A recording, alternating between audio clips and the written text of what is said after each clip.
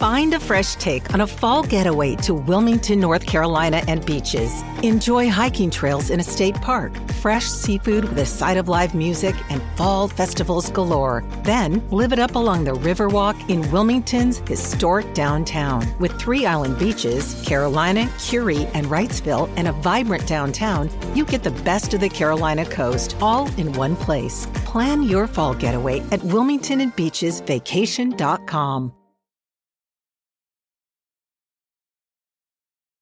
So Nancy Pelosi has landed in Taiwan. Currently, she has a whole bunch of police surrounding her hotel. I believe it's the Hyatt. I'm only saying that because there's photos of it happening.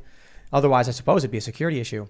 China has vowed to encircle Taiwan, and apparently they're performing live fire drills surrounding the entire island nation. So things are certainly getting spicy. And I just got to say, my friends, nothing's going to happen. I really doubt anything. I don't think China's going to risk their economic position over Nancy Pelosi.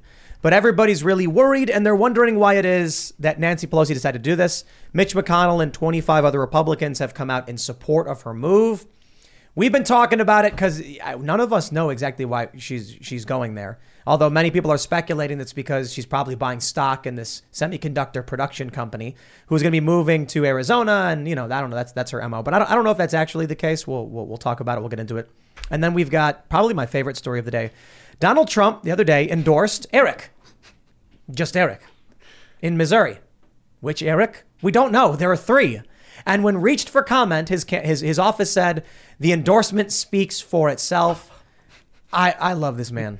I just, the irreverence is exactly what I'm talking about. Okay. When I talk about putting a 96-foot billboard of my rooster on Times Square, our rooster, that we're trying to have a good time and just kind of, give people a laugh.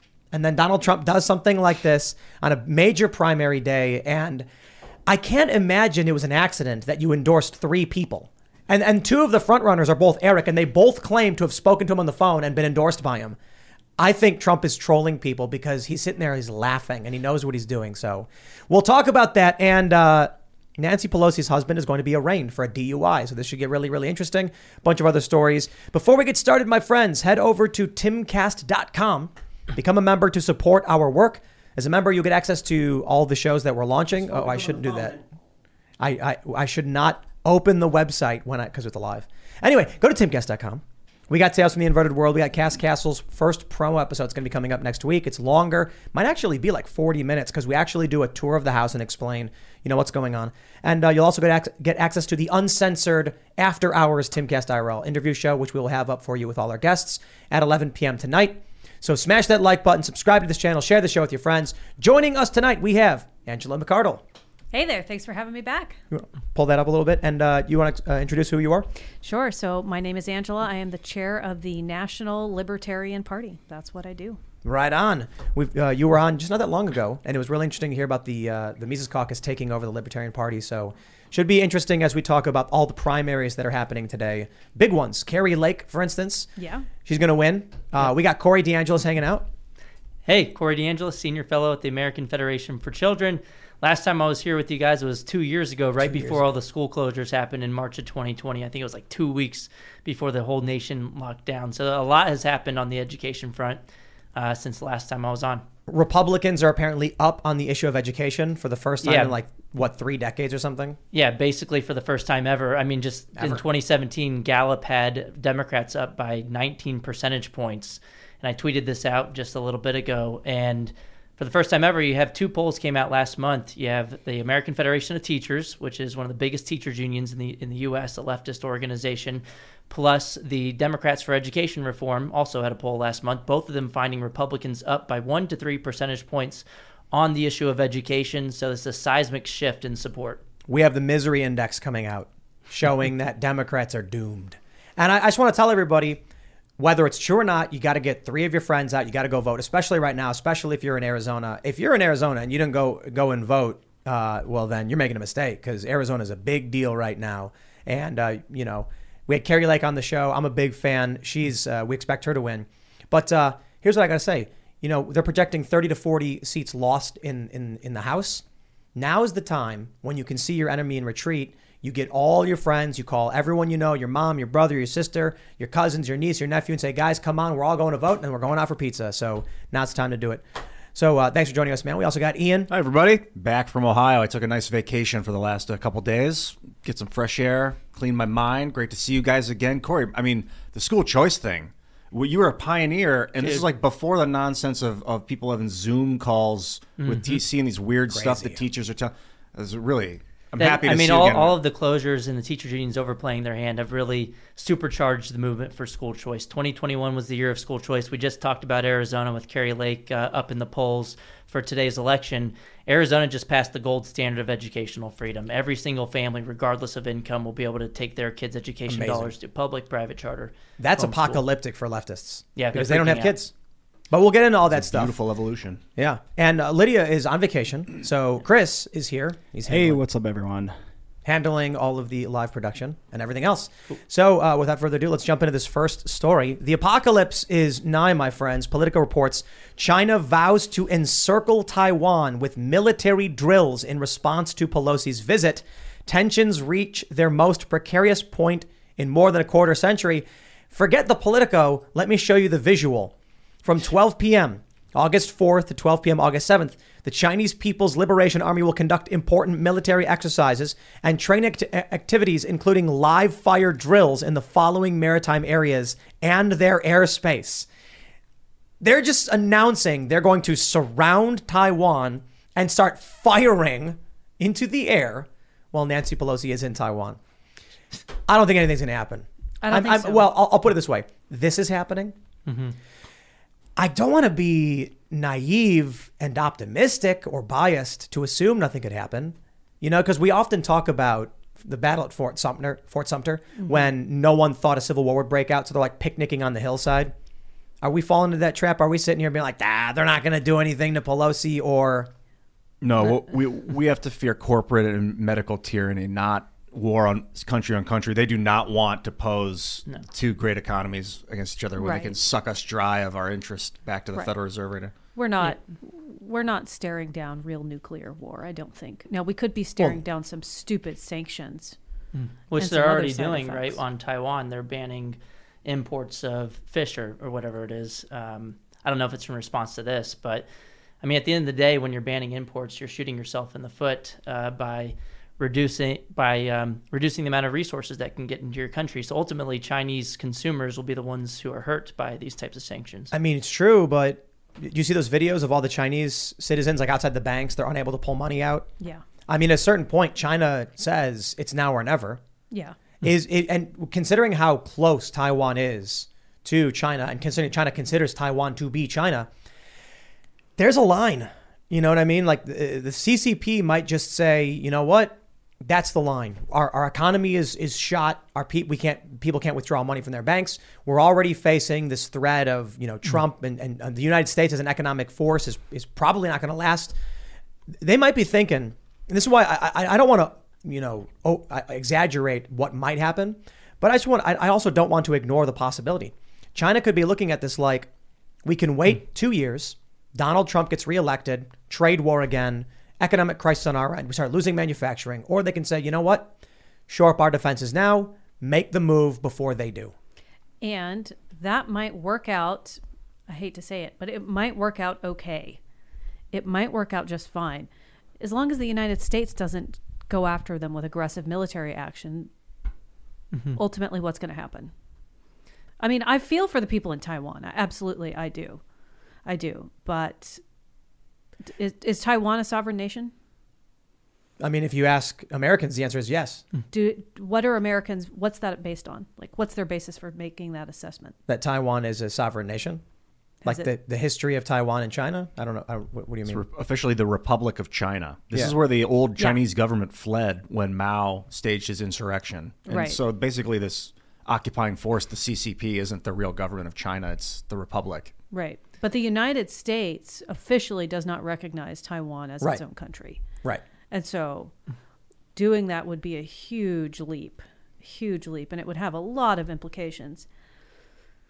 Yeah, but I don't like Nancy Pelosi all that much. I think she's a hypocrite when it comes to education, for example.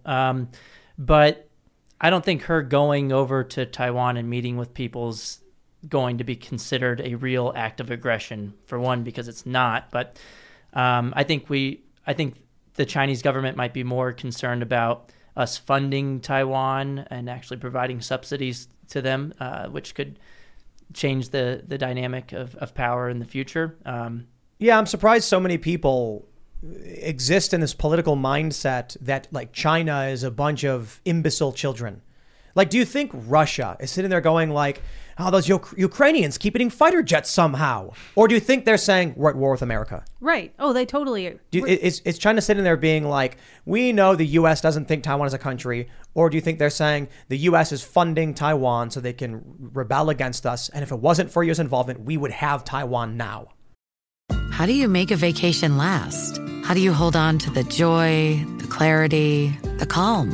Easy. You go to Aruba. You'll spend your time relaxing on cool, white, sandy beaches and floating in healing blue water. You'll meet locals brimming with gratitude for an island that redefines what a paradise can be. You won't just feel great. You'll feel relaxed, renewed, and ready for life. That's the Aruba effect. Plan your trip at Aruba.com. I think it's probably somewhere in between. I think that I think it's explicit. Well, the United States is definitely being an economic opportunist in this. And I think that our government is pushing it as far as they can go. But if China actually stepped in and put troops on Taiwan and started a situation like we're seeing in Russia and Ukraine, I don't know if the United States is going to send troops over. I agree. I think we've got the strike group carriers, warships that are heading into the region, which is why China's announcing this. Because they're basically saying, back off. Obviously, the U.S. is the only reason China hasn't just invaded Taiwan. I mean, maybe the fact that Taiwan does have its own defense, but of course, we're supporting them in many ways. We utilize Taiwan for tons of business. If it weren't for us, they would not have as much economic development, and they wouldn't have the resources to defend themselves. It looks like at the same time, we benefit China with trade as well. So they might not want to have an act of aggression against Taiwan because they don't want to lose economic trade. Not if they're already hurting. Not if Trump's already started a trade war with them. Not if their banks are already in dire straits. Not if the sentiment of the American people is that in 2 to 4, 6 years, we're going to strip all the manufacturing away from China, stop doing these deals with Chinese-made products. If they're planning ahead, I got to say, it looks to me like the next 4 years is going to be made in America. Donald Trump, he's running again. Yep. They have to pull Joe Biden out. That right there is red flag sirens for the Democrat chances of winning. What are they going to do? AOC? Actually, we have the article we're going to talk about. Yeah. And there's no way AOC beats Trump. No. Knock on wood, because maybe something happens. But if Trump wins, he's going to say exactly what he said. Do you remember when he had that quote? Michael Moore brought it up. He went to the auto manufacturers and said, if you make your cars overseas, I will charge you a 30% tariff to bring them in and no one will buy them. Yep. And then what did we see? In Michigan, they reopened plants. They brought the cars back from the plants from Mexico. And then as soon as Trump's out, all of a sudden they shut it down. They're moving things back out again. China knows this. They know it better than we do. I can only imagine that they're like looking at their watch saying, we hope Trump doesn't win. According to Wikipedia, Taiwan is part of the Republic of China, which is a country. And Taiwan, there's 168 islands in the Republic of China. Taiwan makes up like 99.98% of the landmass. So it is its own country, the Republic. Oh, okay. So the last poll that was released out of The Hill has Trump up against Biden by 8 points? It's like not even close. Biden's done. I mean, did you see that there was a video that came out that everyone thought was a deep fake? Because his eyes are like lasered and he's like, you got it. It's like, I'm sorry. I don't think it's a deep fake. I think they just gave him uppers. Well, is he going to get better or worse between now and 2024? That's a real question. It's like they're giving him these pills and it's like squeezing blood from a turnip, like there's nothing left to get out of this man. They're probably pumping him full of things to fortify his blood, this poor man.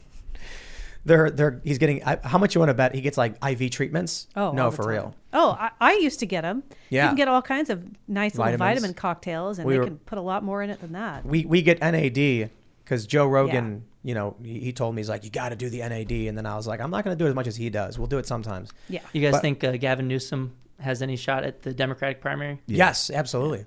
I just don't think they can win. Yeah. But look, I can't see everything. I've made some good political predictions. I've made some big bad ones. And, for the most part, it's like, here's what I think might happen.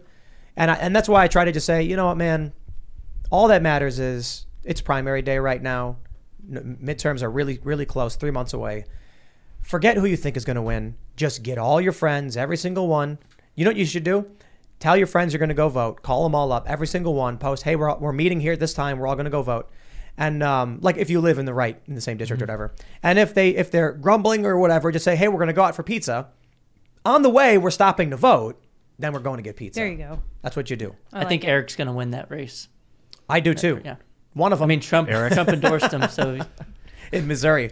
You saw that? Yeah, he's probably got something good going for him if Trump may or may not have endorsed him. You were mentioning like Trump endorsed someone else with the wrong last name and first name or whatever. Yeah, like, wasn't that, did he laugh? Was that J.D. Vance's race? Like, he endorsed one of the first names and then the last name of the other guy, and everybody's like, well, is he really just trolling us on all these endorsements? See, this is what I love about Donald Trump. It's like his foreign policy was some of the best I've seen.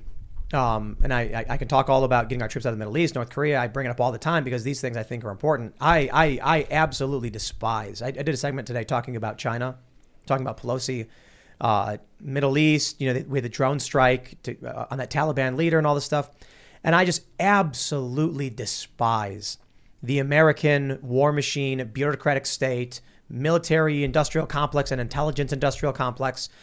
If they came and were honest with legitimate purposes for what the U.S. were to do overseas, I'd be like, wow, this is serious stuff. It's just lying. Everything is just not true. And it's exemplified by nothing they ever say aligns with what the supposed interests are. Here's an example. What really pisses me off is Joe Biden's quid pro quo with Ukraine. When he says, if you don't fire the prosecutor, you're not getting the $1 billion loan guarantee. Then he says, I did this because the prosecutor was corrupt. And then we got someone in who was good. The funny thing is, the prosecutor was investigating the founder of Burisma. As soon as Biden gets him fired, the founder came back to Ukraine. And then as soon as Trump came in, the founder fled. Sounds a whole lot like Biden was covering for Burisma because his son worked there. So don't give me this BS. They're spitting in our faces. Now, when they talk about the need for Taiwan and the South China Sea, I'm like, you are just liars. The Gulf of Tonkin. That happened in, what was it, the 70s? Yeah. Mm-hmm. The false flag to get us involved. 60s? Yeah. False flag, you're right, late 60s. To get us involved in Vietnam. I was not alive. I grew up hearing the story about how we were attacked. And then I think it was in the 2000s they finally admitted, like, oh, yeah, we kind of staged that thing. So we could force America so that we could draft people. So you know what? I'm done with it. Donald Trump can come in and he can say, we're bringing all the troops out. And I'll be like, good, you deserve it. Because the United States is not justified. I know China's got Africa and South American oil exploration and development and the Belt and Road Initiative. These things are a big threat. We're going to have a multipolar world where there's potential for real world conflict. But the United States, the deep state, bureaucratic state, military industrial complex has done nothing to unify Americans, to justify any of these incursions. So you know what? I want Donald Trump to come in, fire everybody, start fresh. That sounds good to me. I'm with you. I used to be very anti-imperialist in general, just like down with the military industrial complex. And then now recently I'm like, replace it with what? There's going to be a military complex on Earth, whether it's the American one or the Chinese one or whatever. Yeah, but it could be national defense as opposed to national offense. Yeah. Well, but that's what they think. That's what they say, right? Like the reason we are in Afghanistan is because they're like, well, we leave, it's a power vacuum. You'll get terroristic entities. Ridiculous. You'll get China. And I'm like, hey, yeah, I hear all that, but you lied to us to bring us there. Mm-hmm. Okay, so, no, that's not how I play. You need to give us a legitimate justification. And was the Afghanistan war a huge success? Did we change yeah, Biden, did we just leave? It was a success for Halliburton. No, I mean, who else made money off of it? It's just, look, I've been following some of this stuff. I'm not going to pretend to know more than those who have access to confidential information. I don't. So my position is only, all I know is you're wrong and you're lying. And whenever we say, please justify what you're doing, they give us BS. Barack Obama killed a 16-year-old American citizen, Abdurrahman al-Awlaki. And they said, oops. I'm like, that's it? Sorry, you're done.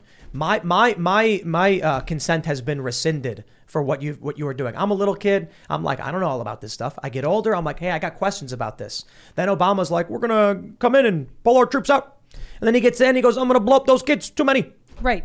And I'm just like, dude, no, none of this. Troops out, drone strikes in. Yeah. You know, look, Donald Trump pulled our troops out of the Middle East and we got more drone strikes. I can understand what Trump was doing in that capacity. Bringing our troops out means you're pulling out the American power structure, which displaced the existing power structure and caused a huge problem, created ISIS.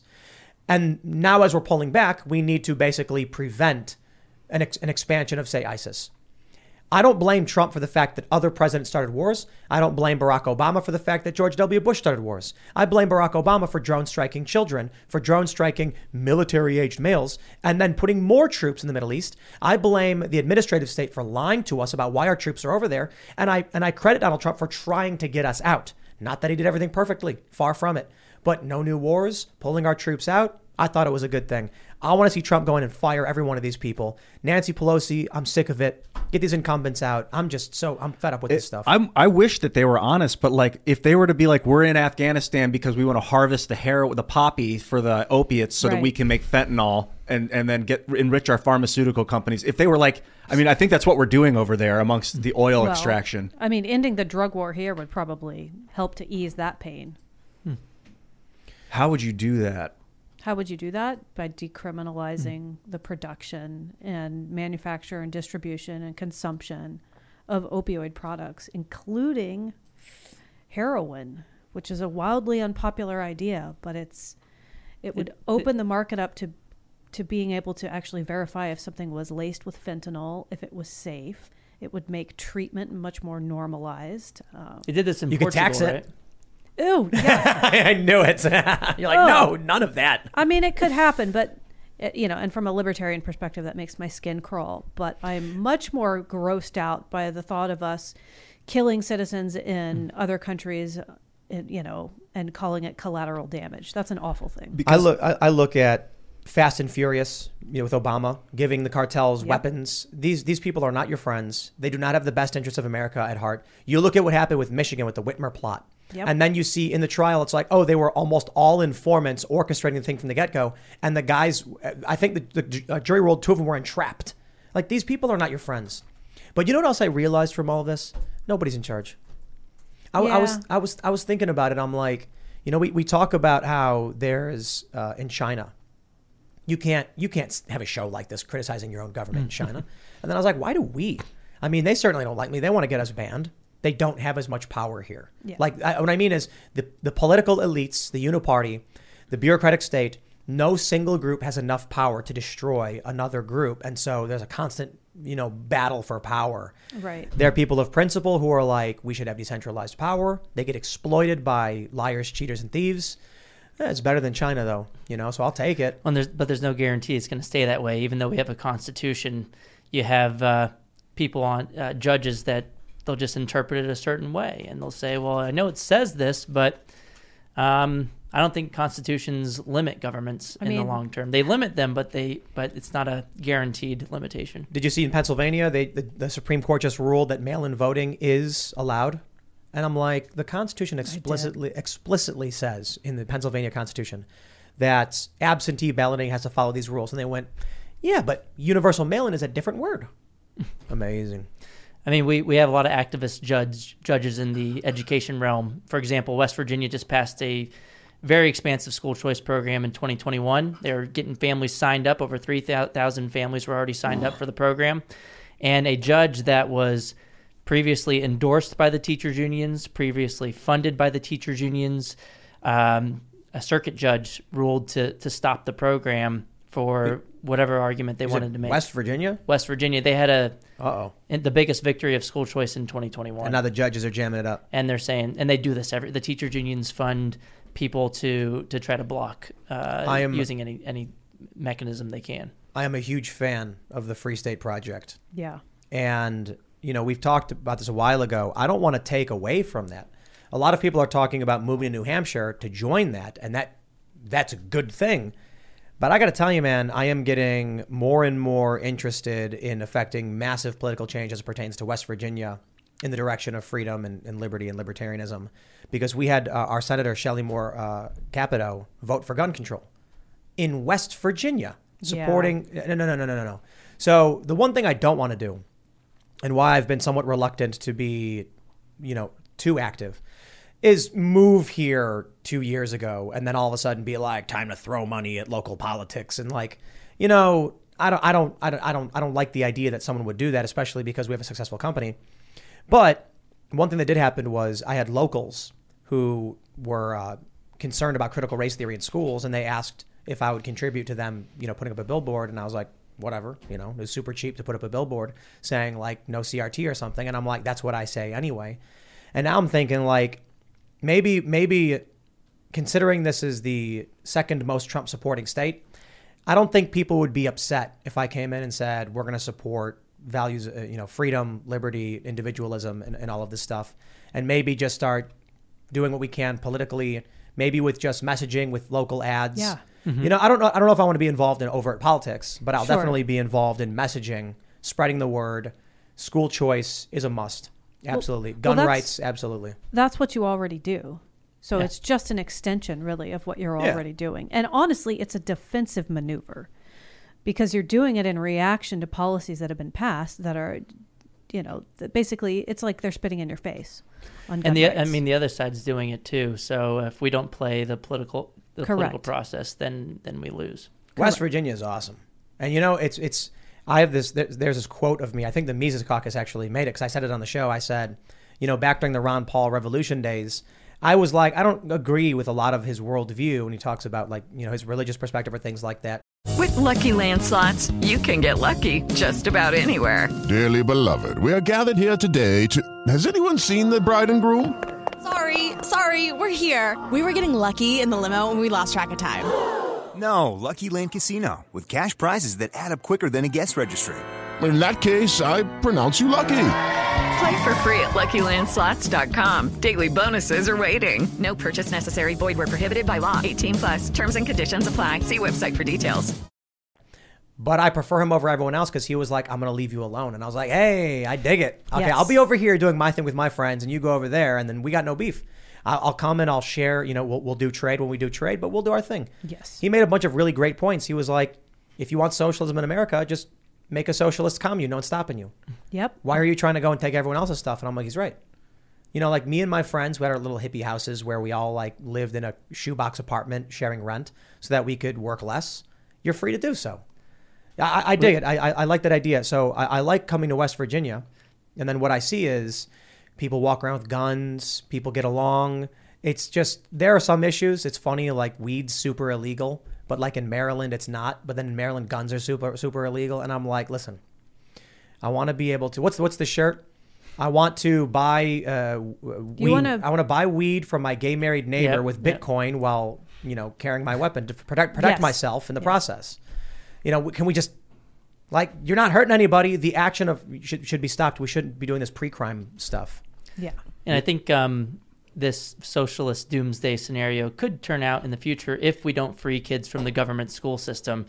And I think, you know, hey, I haven't been here in 2 years, but a lot has changed over the last 2 years. And I think part of that is because when the government school teachers unions closed the schools for so long, even lobbied the CDC to do so, families started to see that the schools that they thought their kids were in, that they otherwise thought were doing a good job based on the state ratings or whether they were getting good grades on their report cards, started to see that there was another dimension of school quality that they hadn't really thought about as much, which is whether the school is teaching in a way that aligns with your family's values. So you mentioned CRT earlier. There's gender ideology in the classroom now as well. And just left versus right bias in the classroom as well. That could, that's really increased the momentum for school choice as well. Let me pull up this tweet from you, actually. So Corey A. DeAngelis on Twitter says the GOP has a golden opportunity to become the parents' party.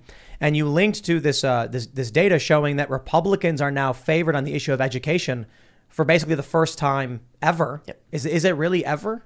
Yeah, well, according to this chart, it's going back 2 decades at least. And I don't recall a time of Democrats ever being down on the issue of education. This is a seismic shift. It's like a double-digit swing in the other direction.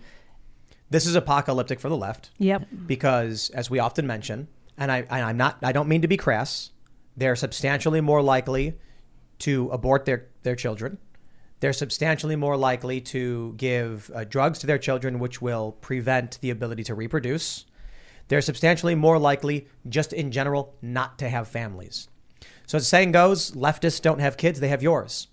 They need to be able to convert the children of moderates and conservatives. Otherwise, their ideology ceases to exist. And this is why Terry McAuliffe in Virginia had to say, I don't think parents should be telling schools what they should teach. It's a deeply ingrained belief that the kids belong to the government schools. This idea that it takes a village. Well, it turns out it's a deeply unpopular belief, especially after the school system treated families so bad after the past couple of years. And I think the opponent, the Republican, Glenn Youngkin, tapped into something which could be a blueprint for success for the GOP and libertarians as well going forward. Because how are you going to defend this idea that parents shouldn't have a say in their kids' education? Yeah, it's insane for any ideology too. It doesn't just because it happens to be on the backs of people that were like talking to kids about sexuality. It doesn't matter. You want to talk to kids about religion and tell them not to tell their parents. It's still messed up. You still don't do that stuff. We have entrusted the public schools. They violated trust, in my opinion.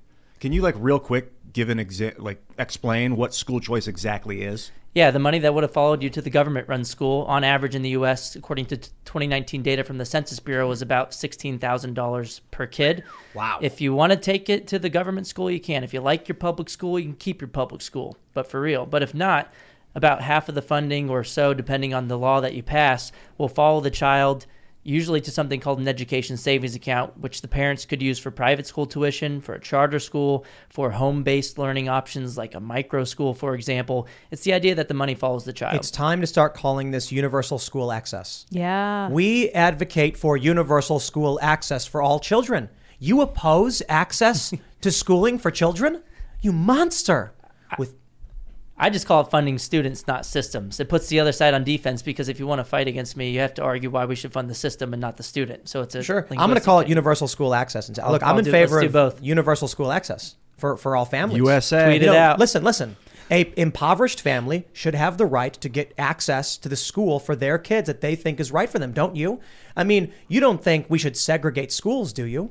No, and I think that there we go. Kids in incredibly violent, dangerous inner city school systems should be able to go to school somewhere else if the funding is there.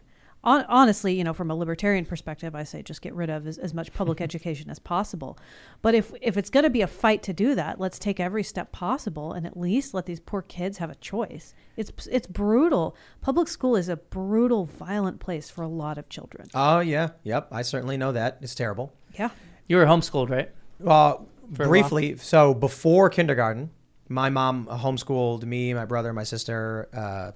I think, as the story goes, we were homeschooled the moment we were alive. Yeah. Well. Like she was always, trying to show us things. And then I think I learned how to play chess when I was 3. Not that I was good at it. I'm not saying that. But I was being explained and taught the moves of a chessboard and stuff like that. And then when me and my siblings, when we were going to school, we already knew our basic math before even kindergarten. We started with Catholic school, which was private. My family chose it because they thought it was a better school. And then hard times. After 5th grade, we moved to a public school. And wow, I think this is one of the greatest experiences of my life, to be honest. Going from this private Catholic school, which was very strict, but not particularly harsh. Just it was very rigid. Like if you didn't have your tie, you got a misconduct slip and you had to go home and get it signed. And it was like, oh no, you don't have your little sailor tie. And then you go to this public school where nobody did anything and you didn't have your homework. Who cares? What are you going to do about it? The kids were doing drugs. And then for me to be thrust into that, I think was actually a really good thing because I had discipline from a private Catholic school. Then I got to experience the real world very, very quickly. And so I was like, okay, I don't want to do those things. I see why they're bad, but I also see real life. So there was a net benefit to having experience from a more disciplined place and then realizing just how bad public schools were. I mean, I got to tell you, going from a private school, which, they have their problems too. It's not like it's perfect. And then going to a public school is I was not even in school. It was like daycare, basically. Yeah. Yeah, which a lot of parents didn't get starting in March of 2020. And then you had some people in the school system saying, I'm doing my job, I'm educating through Zoom. But it's but one of the side benefits of the school system is that you have in-person childcare services. And taxpayers have agreed to pay $15,000, $16,000 per year. I would say they don't agree in the current situation either, but they certainly wouldn't have agreed to raise taxes as much as they have if the only benefit you were getting was something that could be done via Khan Academy for free. How about Zoom detention? Remember that? Yeah. Log into Zoom and stare at a blank screen for 30 minutes. And minutes. have the cops come to your house if there was a Nerf gun behind you on the wall. That happened too. I had Saturday detention once. I went to high school very briefly. And I can't remember what happened. I think I cut class or something because it was just so awful.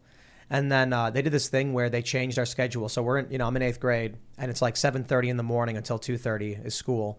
And then when we start high school, the local high school says we're doing 10:45 a.m. to 5:30 p.m., which was like a huge shock to all of the freshmen coming in. So I was just like, this is ridiculous, and I left. So I come back, and they're like, Saturday detention for you. And then I was like, what happens if I don't come to Saturday detention? Like, you get another one. And I was like, okay. And what happens if I don't go to that? And they're like, you get another one. And I was like, I don't think you're understanding what this means. And I'm like, okay. And then I just didn't go. Like, nothing happened. It's nonsense. Even then, now Zoom detention is funny. It's like, turn your tablet on and then sit in your room, I guess. You're like playing video games or something. And at the same time, you had the teachers union board members vacationing in Puerto Rico saying there's no way I can go to work in person, but I can be sitting here on the beach tweeting out photos on Instagram.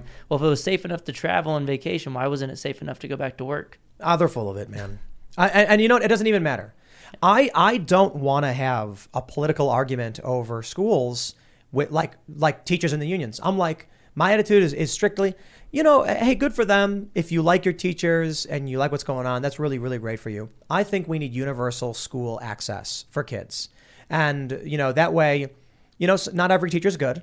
And so the parents need to decide, what the proper schooling is, and they shouldn't be barred from that. So if you have a kid who's let me ask you this. Is it unreasonable? If you have a kid who lives in a poor area, the parents should be allowed to have that kid go to a wealthier neighborhood school, right? Yep. That's universal school access.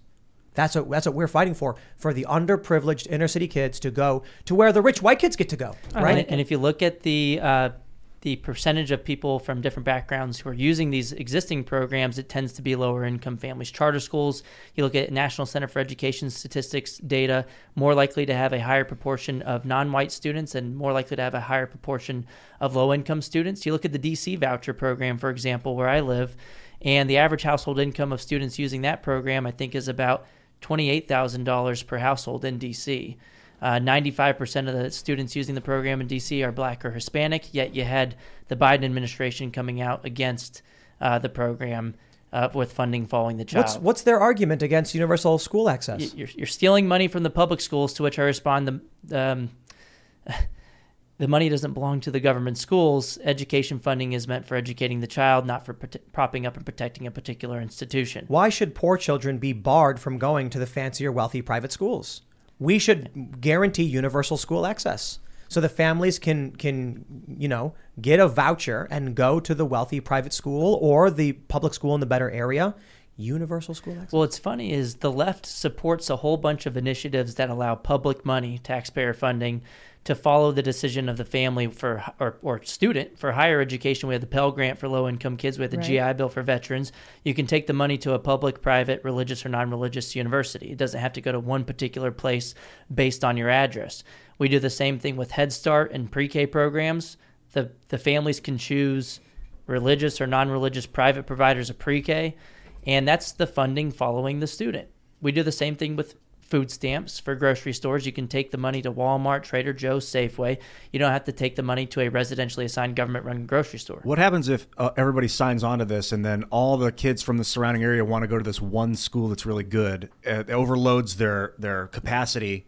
They expand. Yeah. I mean, it's a good problem to have. Currently, if everybody wants to go to that school today, they may want to do it in their minds, but they can't do it because they don't have the financial means to do so when they're already paying through the tax system for the government schools. DC public schools spend over $30,000 per student per year. But like year one, so everyone decides to go to this big, good school and only like 10% of them can get in because they have 10 times the amount. What happens? Is it like, do they have to draw a straw? First come, first serve? Do they raise the price because supply and demand? Well, new schools pop up. Yeah. People submit applications to open charter schools all the time. And schools typically will expand. So if in 1 year too many students are trying to enroll, they'll say we've hit our capacity. So we've, through a random lottery, these are the ones that are allowed to come. We're sorry, but we will be expanding next year. So you can next year. But in the meantime, and let's say you can't go to the best school, you can go to the second best school. It's better than having no choices at all. Let's jump to this next story from the New York Post. Misery index shows Democrats face midterm rout as voters rage at Biden. I think the issue of schools is going to have is obviously having a huge impact on this. Yeah. Not just the misery index, but basically, for those that aren't familiar, the misery index is looking at inflation, unemployment, gas prices, and it is so bad. Look at this misery index, the unemployment spike plus the inflation spike. It is just bad news across the board for regular people. This typically indicates there's going to be a major party switch, like the Congress is going to flip. Yep. People are just saying, we're done with this. I think on top of this, you have what we saw in Virginia with Youngkin. Parents have become a voting bloc, which is hilarious, and the Democrats keep attacking them. The end result is going to be, well, it's hopeful. Based on all of the data we've seen, Democrats are going to get purged from Congress and the Senate. Yep. Joe Biden's still in the presidency, so it's not like there's going to be a lot of movement. And then if the Republicans can make their argument properly, 2024 comes around, you get a Republican president, and then all of this stuff gets shoved through. Donald Trump, one of the big reasons that I said, it was August 2020, I was going to be voting for him, was because school choice was on his second term agenda. And what I was saying to people is, you've got pushback on the critical race theory in government contracting. We can't have that. But school choice makes the most sense. There's no argument against it. It should be a left-wing position. Yep. So I'm previously mentioning calling school choice universal school access, because the idea is families can choose where to send their kids. They will get a confirmed. Right now, a poor family can't go to a private school, but with the school choice program, basically they can now. That's. But that's not what they want. Right. They want you in these propaganda indoctrination centers where they can control what you learn as a student, and they can just crush the joy out of learning. Absolutely. The crazy thing, though, is school choice it should be a left-wing position. Mm-hmm. It should be. I mean, if you poll the constituents on the ground, polling consistently shows supermajority support. For example, the latest Real Clear Opinion research polling from 2022 finding that 72% of Americans support school choice, following the child to public and private schools that work best for your kid. But there was also supermajority support among Republicans, Democrats, and independents. It only comes to the elected officials in the state houses where you see Republicans being much more likely to vote to support school choice than Democrats, and that's all because of the political power dynamics of the teachers' unions. We were speaking a little bit earlier that Randy Weingarten's union, who had this poll backfire on them, showing Republicans up on education. But the American Federation of Teachers, the second largest teachers union in the U.S., in 2022, 99.997% of their campaign contributions have gone to Democrats. So the Democrats are in a catch-22 situation right now, and this is why this is such a good opportunity, a golden opportunity for the GOP to become the parents' party, because if they talk about education, the Democrats are going to have to respond in one way or the other. If they come out against parental rights like we saw with Terry McAuliffe, well, that's a disaster with the new special interest group, which is parents. But if they come out for parental rights, well, then Randy Weingarten and the unions are going to get mad. Ian, do you mind talking about what you were mentioning before the show with your family? Yeah, which one exactly? About watching the show? Mm-hmm. You're cool talking about it? Yeah, 100%. Yeah, so before the show, Ian was mentioning that you were talking to your parents about Biden's brain. Yeah. Last time I went to Ohio, about a month ago, we were talking about Biden, and I was like, it changes from time to time, but I was like, he's losing his mind, and my mom's like, I mean, he's not that bad, or he's fine. And I was just like in shock, but I left. I didn't, I'm not getting emotional about this stuff. So I went back a couple days ago, and she was like, the problem with Biden is he's losing his mind. She's like, yeah, he is. And the media's talking about it now. And that's probably why she started acknowledging it was happening. As soon as you see Jimmy Kimmel talk about it and everyone laughs, then it's okay to acknowledge it. This was a really great example. I was like, I was saying to Ian, I was like, tell them that we on this show have been showing examples of this for years. The true and honest shot of pressure. And so they need to look, it's not about watching this show. It's about watching shows in this area where maybe it's because we're younger and more attuned to what's going on. We see these things. We know what's happening. But when they sit and they watch corporate press, they're not realizing it. They're way far behind everyone else. The reason I bring this up is this is why Democrats retain power, because regular people aren't, I shouldn't say regular people, but the older generation is not getting real information. Right. They are getting fake news from the corporate propagandists. I mean, weren't they saying that people who were questioning Biden's cognitive abilities were making fun of like a stuttering issue that he had. Yes. Wasn't that was one of their thing. first defense tactics. I've never seen someone with a stuttering problem put a medal on someone's neck backwards and walk off stage the wrong direction. That's not stuttering. Well, to be fair, it is a common symptom of stuttering when you reach out to shake invisible hands. Oh. When you say words that aren't real. Everybody knows when you have a stutter, you don't just stutter, you also make words up. Like Batacaf Care and Next Nalrescent and Trinidad Shabbat Pressure. You accidentally put your son on boards of oil companies. Yes. The most common symptom. Read off the end of quote. Getting too close to small children. You know. The doctor's Sniffing. like, Oh yeah, we talked about that a lot too. Is the way he handles kids on stage, the way that he smells. And He's people not women. actually stuff. sniffing the hair. It's just And It's women. just so disturbing. Another symptom Oh yeah, of stuttering. Tara Reid. I brought up Tara Reid. We talked about that for a while. I mean, the Biden Tara Reid allegation against Biden is damning. I'm just imagining there's like a little boy and he's stuttering. And the doctor's like, we couldn't help but you have all of the symptoms of a stutter. You're repeating the first syllable of the word over and over again, and your son has been placed on the board of an energy company in Ukraine. I've been doing that since I was 9, man. Oh no! Most common symptom. You know, I'm going to push back on school choice a little bit because You're wrong. You're I'm wrong. absolutely You're obsessed wrong. because I love it, but I need to know. I need to Yeah. steel man this thing. Let's do it. go. So, what happens when a bunch of people decide to keep the money? They're like, okay, I'm gonna homeschool my kid. The mom decides I'm gonna keep the $8,000 a year, but then she just doesn't teach the kid. That's already happening in the government schools. You want to get rid of all government schools because some of them don't teach anything? Yeah, I mean, this I'll is tell using you. an outlier. But let's more directly respond to the point. I'll make one point real quick. Yep.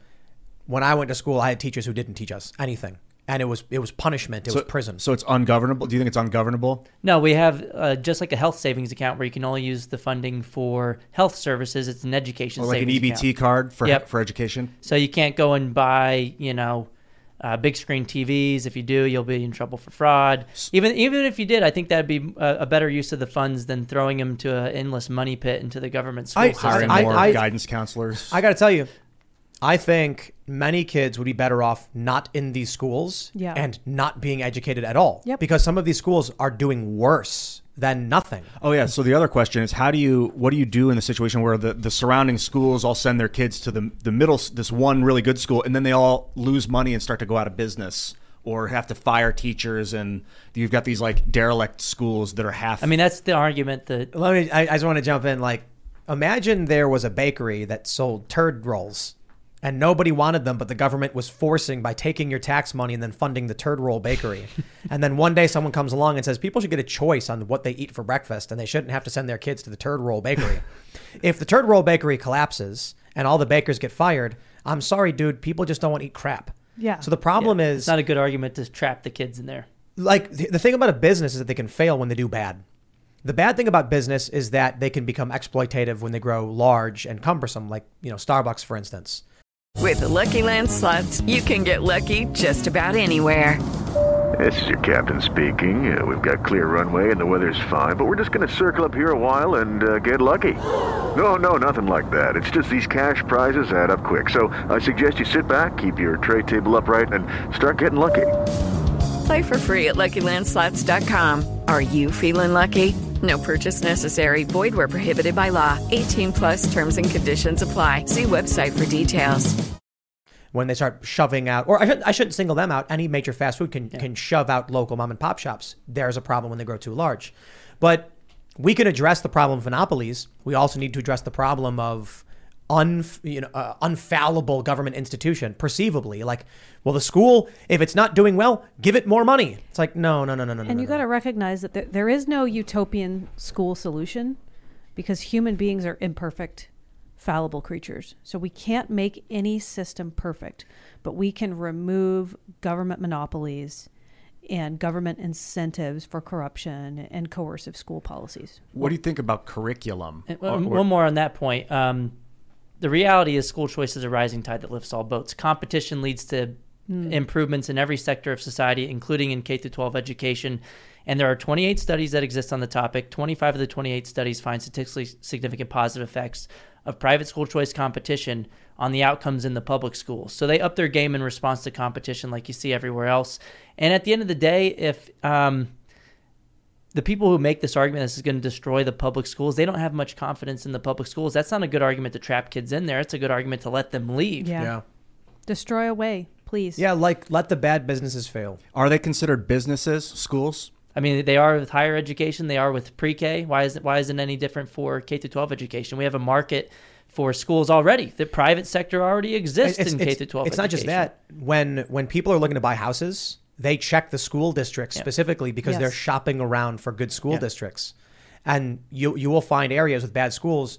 People bet, well, we shouldn't move there because of their schools. So that kind of thing already exists. The issue is, my view of school choice is like, you've got a poor family living in this area and the school kind of sucks. They can't afford to move. They can't afford to jump to a wealthy area, but they can say, we can take this universal school access and send our kid to a better school and give them a better life.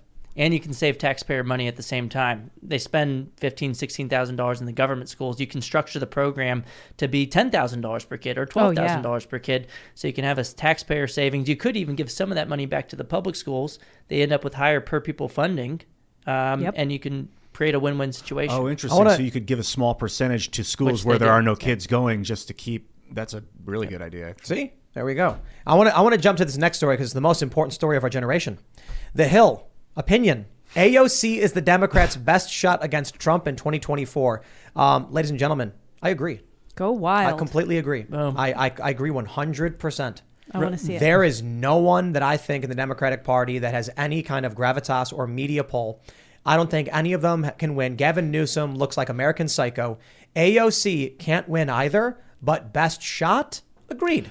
Trump couldn't win either. Remember that in 2015. That's true. You know? I would love to see AOC win. I think she's going to be more likely to engage with libertarians and third-party candidates too. Really? I think she is.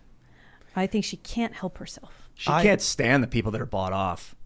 I don't know. I don't know. I think she might be moving in that direction, but we'll see. We'll see. I don't know that for sure. I mean, I think this would be a gift to the GOP and the Libertarian Party. They remember what they said about Trump, the Pied Piper candidate? Right. Yep. They were like, no one will vote for this guy. I think AOC is their best shot. I still don't think she can win. She will just turn 35 before the election. But considering here's the deal, folks. The economy is in the gutter. The misery index is through the roof. Yep. None of this is gonna make it work for the Democrats. Now by 2024, okay, maybe the Republicans win in November and then they just royally screw things up. Then AOC comes in and she's like, I'm gonna do all this wonderful free stuff, and then maybe she wins. Because you got to consider this: it's a couple years from now. You've got new young people entering the voting pool, and you've got older people aging out. So every election you see a shift that changes. The older folks are way more conservative than the younger folks. Yeah. Gen Z is a little bit more conservative in some areas, but they're nowhere near as conservative. So in 2 years, you lose a decent amount of boomers and you gain a slightly larger amount of progressives. How about a DeSantis versus AOC matchup? Cool conversation. I would love to see AOC win because it would be as funny as Trump winning. I wouldn't be a fan of what she would try to do, to be completely honest. But it's like... But hey, gridlock, you'd have Republicans holding Congress. Yeah, if we had total gridlock, it would be wild. I'm just, when Trump won the first time, I had my feet up and I was just laughing my ass off. Yeah. So... I bought an extra bottle of port in 2016. I was drinking port at the time. That was my thing. And when he won Florida, I was like, it's going to be a long night. Here we go. I didn't look at the news at all when I was at work on Election Day. I just didn't want to know. I was too depressed about Hillary Clinton winning. And I got home and turned on the news, and I was just laughing hysterically that this was actually reality. I felt like a ghost punched me in the gut. I woke up at like 3 a.m. and checked. I was like, what is going on? I didn't think this was possible. Yeah. I remember my Australian friend's social media post. That's the only thing I remember from the day that results were announced. It just said, LOL America.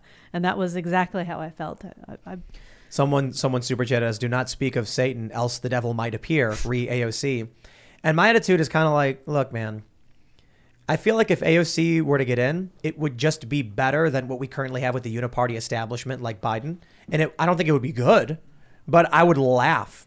When AOC won against Crowley, I laughed. I was like, good riddance to these establishment shill, I don't care. AOC has proven, in my opinion, to be duplicitous, deceptive, deceitful, fabricating stories on January 6th and all of that stuff. I still would rather see her than any one of these establishment, deep state, whatever, uniparty trash shills. She's a pretty good actor, right? I think it would just be hilarious. She had the handcuffs on for a while. She lies just like all the rest of them. So it's not... It doesn't make her worse, unfortunately. All of them lie. Well, I'm just saying it would be Clown World times 10. Yes. Wouldn't it? Come on. It would be funny to have President Ocasio-Cortez. I embrace Clown World. I do not reject Clown World. I embrace it. It's like, look, if you can't get Trump to come in and try and clean things up, you can get AOC to burn it down, I guess. Let's burn it. If that's what people want. Let's burn it. I think it'd be funny. A righteous fire. A righteous healing fire. But this is what they do on the left. Mm-hmm. They literally riot. Now, we don't want any of that stuff. Donald Trump coming in, I want him to fire everybody. Oh yeah, please don't burn it literally. Let's just destroy it ideologically and make it into a joke. I'm imagining AOC. She's sitting at like the Situation Room, and the CIA comes in. They're like, Madam President, we have these kill lists, the disposition matrix. These are the people we got to assassinate. And she's just like, no.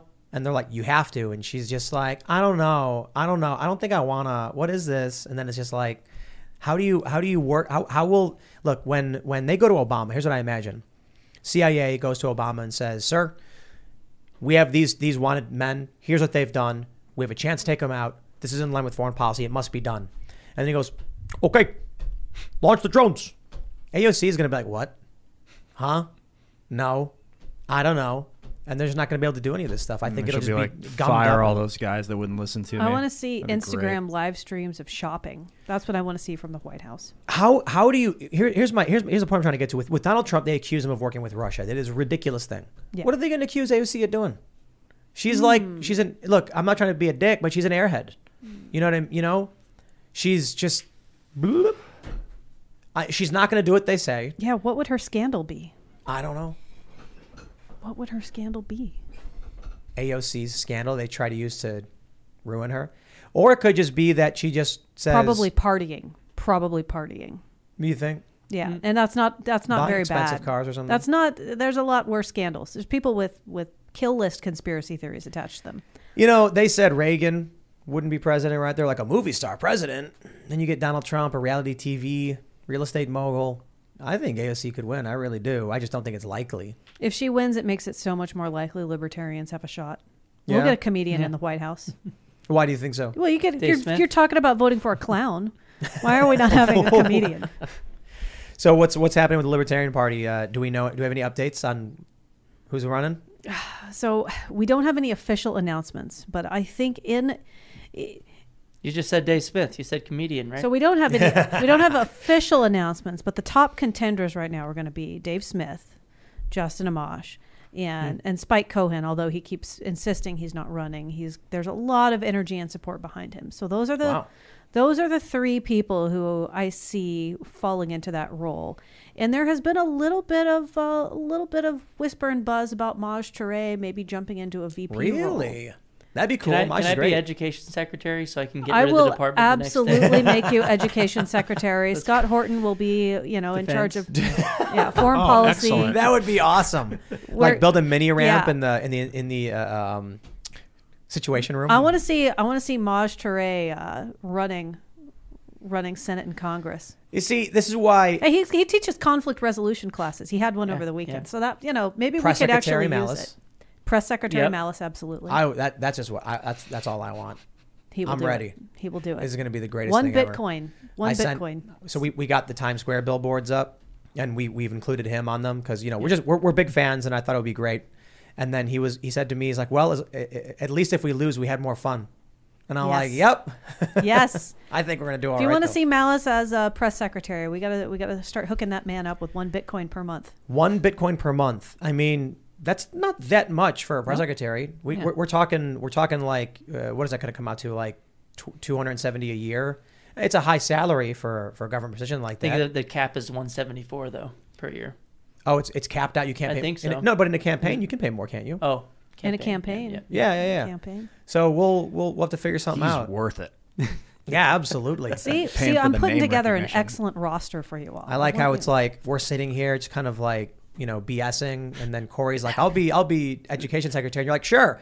I've got a list. It's funny, a good list. You're on the list. 5 years later, you are, and we're like, man, we were just talking smack. And Department of Ed's gone the next day. I'm firing myself. Oh, yes. I saw a bar tab from before they signed the Declaration of Independence, the Founding Fathers, and it was like from a couple nights. Yeah, it was like 160 bottles of liquor for 60 of them. It was some insane number where they all drank like 2.5 bottles. That's amazing. They're all drunk, and they're just like, screw it, we're independent. And they're like, yeah. And they wake up in the morning like, what did I sign?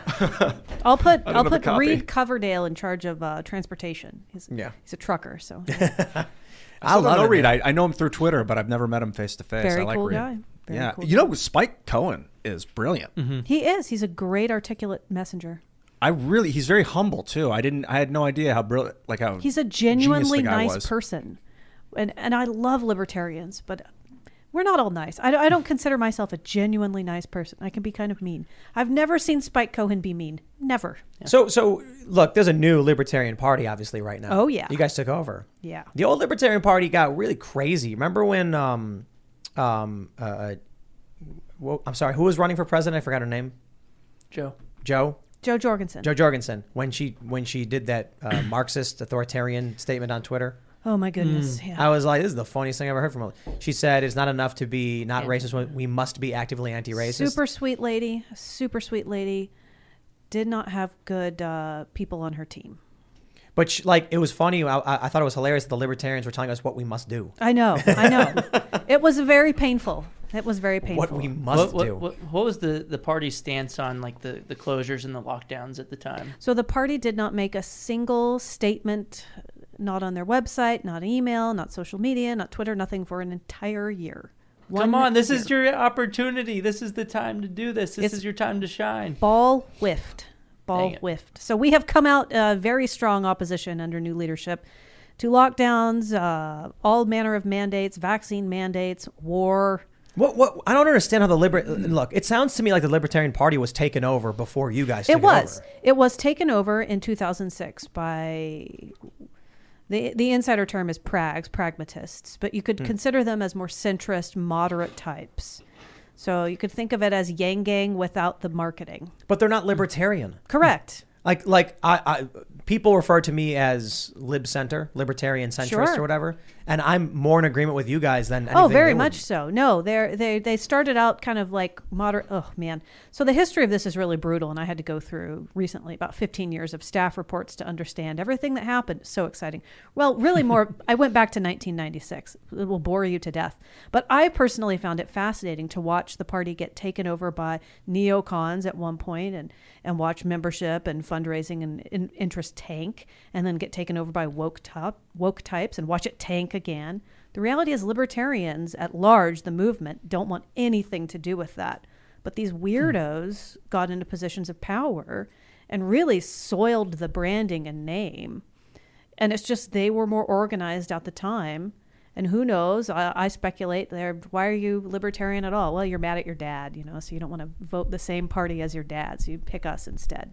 It's like your weird, boring centrist rebellion. Wow. Yeah. But now we've taken it over. We've taken it back. Was it because of the COVID stuff, or was it already in the works? We were working on this. We kicked it off at the summer of 2017. So I was already active in the party and then was kind of confused when I saw people coming out against Ron Paul in the party. I was like, what? What? Yeah, total embarrassment. I'm ashamed. This was like the Prags or whatever? Yeah. Shameful. I don't understand. How are they against Ron Paul? I don't know. Mean words. He had friends they didn't like. Someone said something mean. That's not pragmatic at all. No, it's not. It's not pragmatic. It's bizarre, weird, culty gatekeeping. Like you don't have any friends who've ever said anything mean that you didn't like in your whole life. It's an unreasonable, not weird. Human position. Because if you're libertarian in any respect, Ron Paul being like, I'm going to leave you alone. You're like, okay. Amazing. We're done. Perfect. The man has done so much to advance liberty. And in spite of these weirdos who had control of the party for a few years, Ron Paul, even in the Republican Party, grew the Libertarian Party tenfold Because a lot of times people would get politically engaged. They would go where Ron Paul was at and they would say, the rest of the party is nothing like you. And then they come and they join us. I'm glad he had kids because I like Rand Paul too. Yeah, I do too. Great. I do too. So we're onward and upward. Would you say Rand Paul's a libertarian? But I'd say he's pretty close. I think he's not totally sure if he's a libertarian or Republican, and that's probably his internal fight. And one day he'll sort it out. But I think he is by far the most libertarian senator we have. What's the difference between a libertarian and Republican, like in Rand Paul's case? So it's going to be a little bit of foreign policy stuff, a little bit of budgetary stuff, and his endorsing Trump really hard also came with the baggage of endorsing a lot of his policies. And although I think Donald Trump was leaps and bounds better than Joe Biden, like he was not libertarian. He did not audit the Fed in his first 100 days like he said he would. He did deploy drone strikes to Syria. He did engage in economic foreign policy that I didn't like, even though I loved that he didn't start new wars. He was cracking down with tariffs and making things kind of messy for us in that respect. So those were things he did that were not libertarian. Of course, the border wall, people flipped out and lost their minds on. And the Libertarian Party, the membership is kind of split on borders, which other people don't want to admit. I think that the truth is the best thing that you should embrace. And the reality is there are people in the party who do not want total open borders. It's not controversial to want Ellis Island style immigration, by the way. That is not a crazy closed borders position. I don't think people understand that you need borders. A country is defined as a nation with set boundaries, borders. And I know that I've had these interesting conversations because I'm fairly libertarian with other libertarians who are like, you believe an imaginary line is going to keep me out? And then I'm just like, no, I think we limit our jurisdiction, right? Like we say we won't send our armed dudes defending us beyond that line. Yeah. And then if you cross that, you're now agreeing you're entering the territory where we have jurisdiction over what we think is appropriate for our society. I'm not an anarchist. I believe there's got to be some laws. There's got to be some. You can have anarchy with laws too. You can privately provide law. You can, and this is sort of the nuance that most people just their eyes glaze over when we dig into it. So, but I'll try. Ideally, right, in your perfect world or your near perfect world, since there's no utopia, we have private borders where everybody owns everything. Everything is privatized. You decide who comes across your borders. Now, the reality is that's not the world we live in. Yep. And we have to deal with tragedy of the commons, and we have to deal with our tax dollars. And so from a libertarian perspective, I would want as many people who are peaceful to be able to come here as possible. But I also wouldn't want to guarantee them the right to vote. Yeah. Because those two things, those are totally separate. And it's unfortunate they don't get separated in the immigration discussion. There isn't something interesting that's happening with the way Democrats are handling immigration is we're developing a service guarantee citizenship style governance. I don't think it's completely bad, Starship Trooper style, but I don't like the idea of them just opening up the border, letting everybody come, and then creating a serf class. I don't like serf class. I don't like tying migration to voting rights and citizenship. If we got rid of birthright citizenship, that would be wild. If we got rid of, like in our visa program, that you can bring over your whole family, that would also be wild. These are some interesting things we could consider to make immigration less messy. We need to reconsider this. What people need to understand about voting, we have to hear from the left. They say it used to be that you could only rich white landowners were allowed to vote.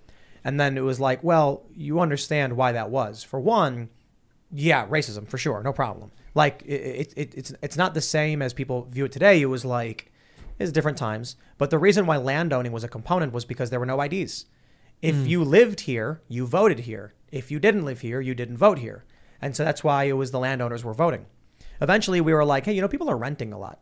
Yeah. We should probably allow them to vote because they live here. It's like, oh, okay.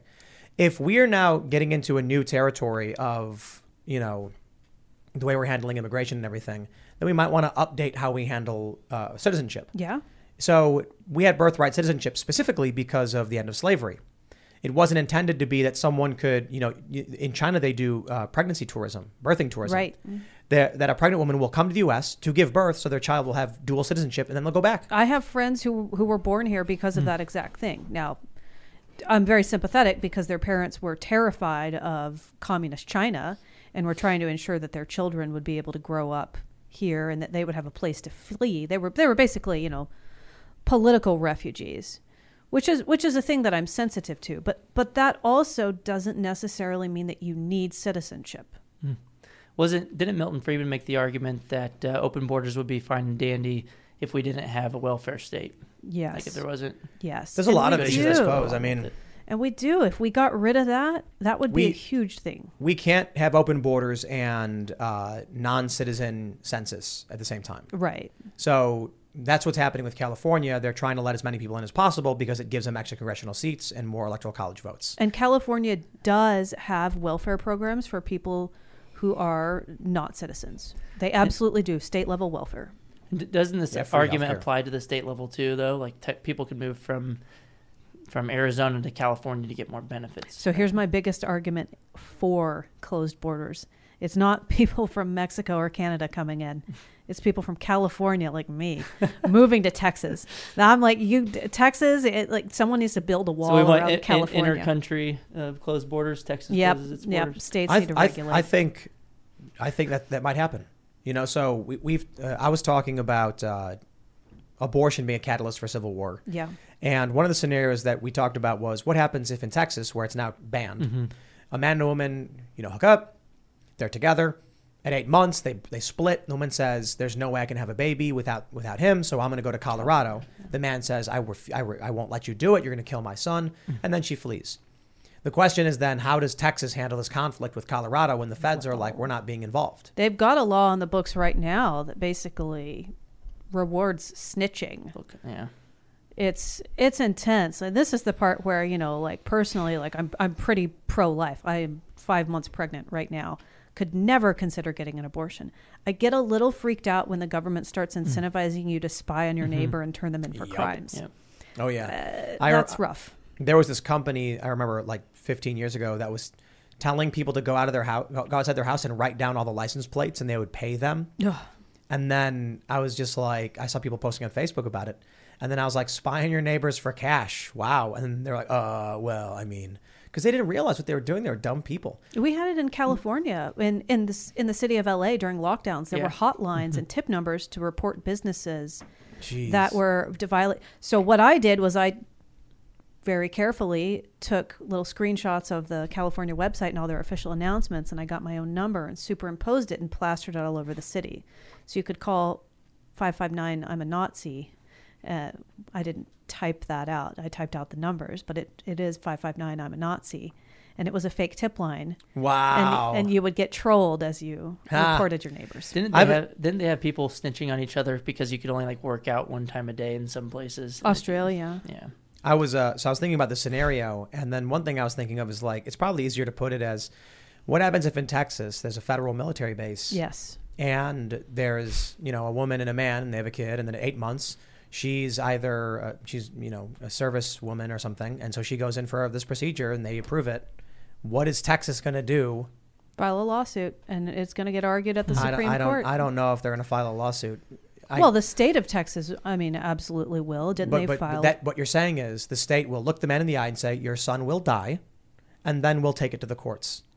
Yes. I can't imagine the man's going to be like, I'm going to let my kid die. Well, we'll probably see him on the news in some tragic incident, but that is how government operates. Yep. It's a slow-moving creature. Well, sort of. By design. If a woman kidnapped if the child is born at 8 months, yes, no man rushes him into a military base, they're going to bring her out and give the son back and say, we can't do that. But if it's in her womb, they can say, it's viable. We could deliver it, but we're going to kill it. See, and that's why we have With Lucky Land Slots, you can get lucky just about anywhere. Dearly beloved, we are gathered here today to... Has anyone seen the bride and groom? Sorry, we're here. We were getting lucky in the limo and we lost track of time.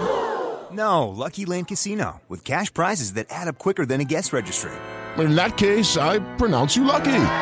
Play for free at LuckyLandSlots.com. Daily bonuses are waiting. No purchase necessary. Void where prohibited by law. 18+. Terms and conditions apply. See website for details. Man, it's terrible. But the reality is that people do not agree. And I think some of them are being disingenuous. But they do not agree about when human life begins. And that's what got us into this whole argument. I know. Abortion is such a topic that when it comes up, we go crazy. But I just have to say, Life begins at conception. There you go. There's anyone who's arguing otherwise is lying to you. Period. That's when life begins. Now you can argue human consciousness. You can argue ensoulment. You can argue all those things happen at different points. I don't care. But a unique set of DNA is in cellular reproduction, independent. That's life. And the goalposts will move in this argument, I think, throughout eternity, which is why I am so in favor of people just peacefully separating in this country as much as they can. As much as they can. If that just means strong federalism and aggressive states' rights, I'll take that over something worse. We saw what happened, when we had some states that believed in denying personhood and some states that didn't. And you got people like John Brown. So I feel like if we go, here's what I see happening. If we go the national divorce route, we peacefully say, you guys do your thing. Or we go even strong federalism. Let's say federalism, yeah. Let's say strong. Well, that's not always going to be that way, right? You'll get a Supreme Court that's hostile to states' rights, and then they'll change. They'll just keep changing back and forth. Well, but here, let's outside of that. Let's say because of the speed at which communication technology. Yeah, it's different now than it was back then. Let's say we get strong federalism. We end up with Republicans winning in November. We end up with Donald Trump winning in 2024, and then people just these people are like Trump fires everybody. All of a sudden, the administrative state at the federal level is crippled. The federal government loses tons of power. Texas says, Colorado, we don't care what you do. Then what happens when you get one of these scenarios where a guy's son is taken? Because the woman is pregnant and she says, I'm not going to deliver this for you because we're fighting and we don't like each other anymore. This guy goes to Texas without a strong federal government to intervene. Texas either says, yes, we'll help save your son, or we won't. They might say, look, we're not going to go and take a woman. Like it's never going to happen. So he says, I'm forming a posse. What does Colorado do when a band of armed dudes go in to rescue their child? What would happen if a woman kidnapped the 2-year-old child, jumped state lines, and law enforcement across the board said, we will not get you your son back? Even though we know it's a crime, we know your son's in danger, and she has expressed she will kill him. I think that you're likely to have a violent standoff, which is terrible. Yeah. But we are already encountering situations like that. I mean, what happened with Ammon Bundy? Right. Like, it's just... They killed that guy. You saw that video? It was terrible. They in the car. So this is when, for those who aren't familiar, they were occupying... First, it's the land dispute. Then it was they were occupying a BLM building. And there's a video of this group driving in a car. And then you see the window shatter. They were fired at. Dude jumps out. And then I could be wrong. It's been a long time, but he reaches into his chest holster or something, and then they just unload on him. This is a Bureau of Land Management building. You said BLM, yeah, Bureau of Land Management. Not to be confused with... And it was like the second incident with the Bundys, I think. And this guy, they argued, well, he reached for a weapon, so we shot him. And then people pointed out, you shot at him first, and he was reaching in self-defense. This is why we need police choice. We talked about this 2 years ago. Privatize the police. I'm not as libertarian as y'all when it comes to all of that stuff. I mean, you agree with school choice, right? The reason that schools do such a shitty job is because they have geographic monopolies. You can make the same argument for police departments. You can't hold them accountable from the bottom up if they either discriminate and kill innocent people, or if they just don't come in time. But it is different. It's law enforcement. We have people with guns going around shooting people. We need strict accountability. We need a set of ground rules that apply to everybody, constitutional rights. So what I like is duly elected law enforcement.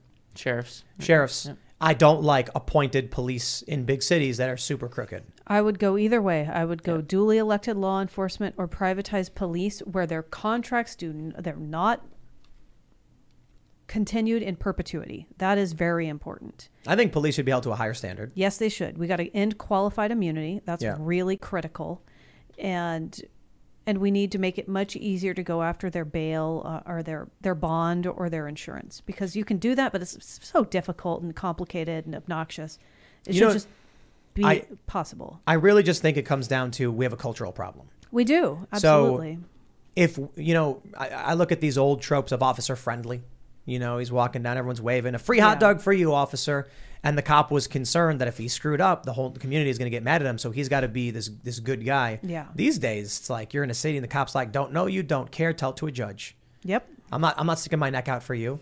You get a cop who accidentally commits a crime, and then they cover for him. In New York, I personally witnessed false arrest of a photographer. I was lucky enough to have filmed it. And then the false charges were dropped and the cops lied under oath and got away with it. I've seen him shoot at and harass homeless people in Skid Row. Now, I know that a lot of homeless people in Skid Row have psychological issues. They can be a danger to others and themselves. But I've spent years down there doing volunteer work and completely unarmed, and I've been able to de-escalate situations with violent people. So I'm a small woman, and so I didn't have the need to shoot anyone. I would like to think that law enforcement with proper training can at least be as good as I am. Cultural decay in cities. You know, as far as I've experienced living in the suburbs and in rural areas, no issue with sheriff's department. Deputies always calm, reasonable. It's probably because of density. Yeah. In New York, though, I lived on the block where a black nationalist executed 2 cops minding their own business, sitting in a car. But what people need to understand, too, is that guy, he didn't live there. He showed up to this neighborhood just to kill these guys. Yeah. He posted, you take 2 of ours, we take 2 of yours, or something like that as a reference to Michael Brown. Mm-hmm. But on the street, every night, there are floodlights on every corner, and cops, it's basically an occupation. They're the 5th largest standing army in the world. That's insane. New York Police Department. So you go outside when I was living in this neighborhood at night, there's 2 cops on every street corner, large floodlights, and it's like in a residential neighborhood. People there don't take kindly to living that way, man. No. And so it breeds animosity, and there's a lot of people who do like it because it's unsafe. They feel like it's unsafe. Well, it's out of necessity. It's not like they chose it and said, please put up floodlights in my neighborhood and patrol with guns. Yeah, and I lived across the street from all this stuff. But then you had a guy who came, I think he came from like Baltimore or something, and he walked up to the car and he just killed these cops. So the issue, I think, is cities are too dense. The culture is too fractured. This idea of multiculturalism is just... It's a failed experiment. Yeah, we've outsourced our governance to D.C. It's insane. Like, you can't have 700 people or 1,000 people govern 350 million. It's not happening. We're ungoverned, essentially. And then they're passing 1,000-page bills and stuff without reading them.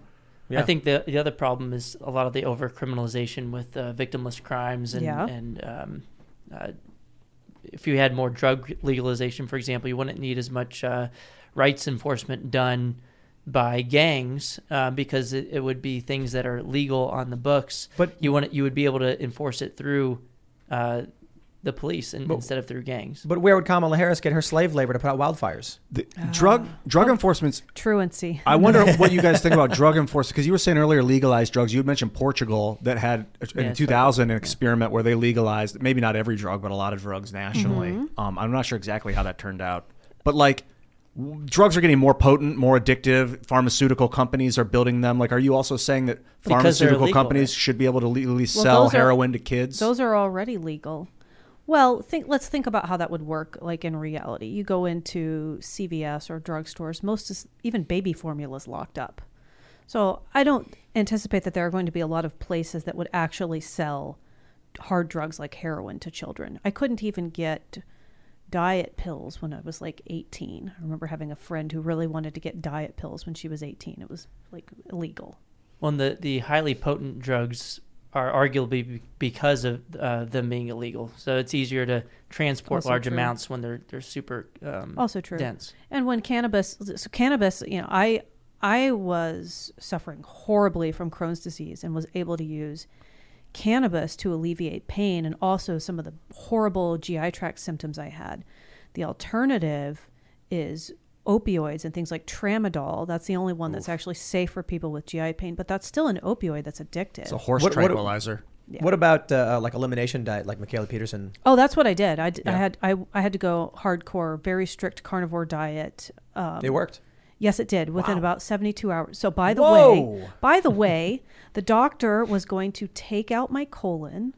Ooh. I'm in my 30s. They were going to put a bag in me, give it a year, and if it wasn't fixed, take the colon out. Insane. I'm a woman of childbearing age, and they were going to take out my organs. And I hung up the phone. And after pumping me full of many pharmaceutical drugs, I tried all the things. I'd hugged a purple crystal. I'd everything in between. I don't care. I'll try it.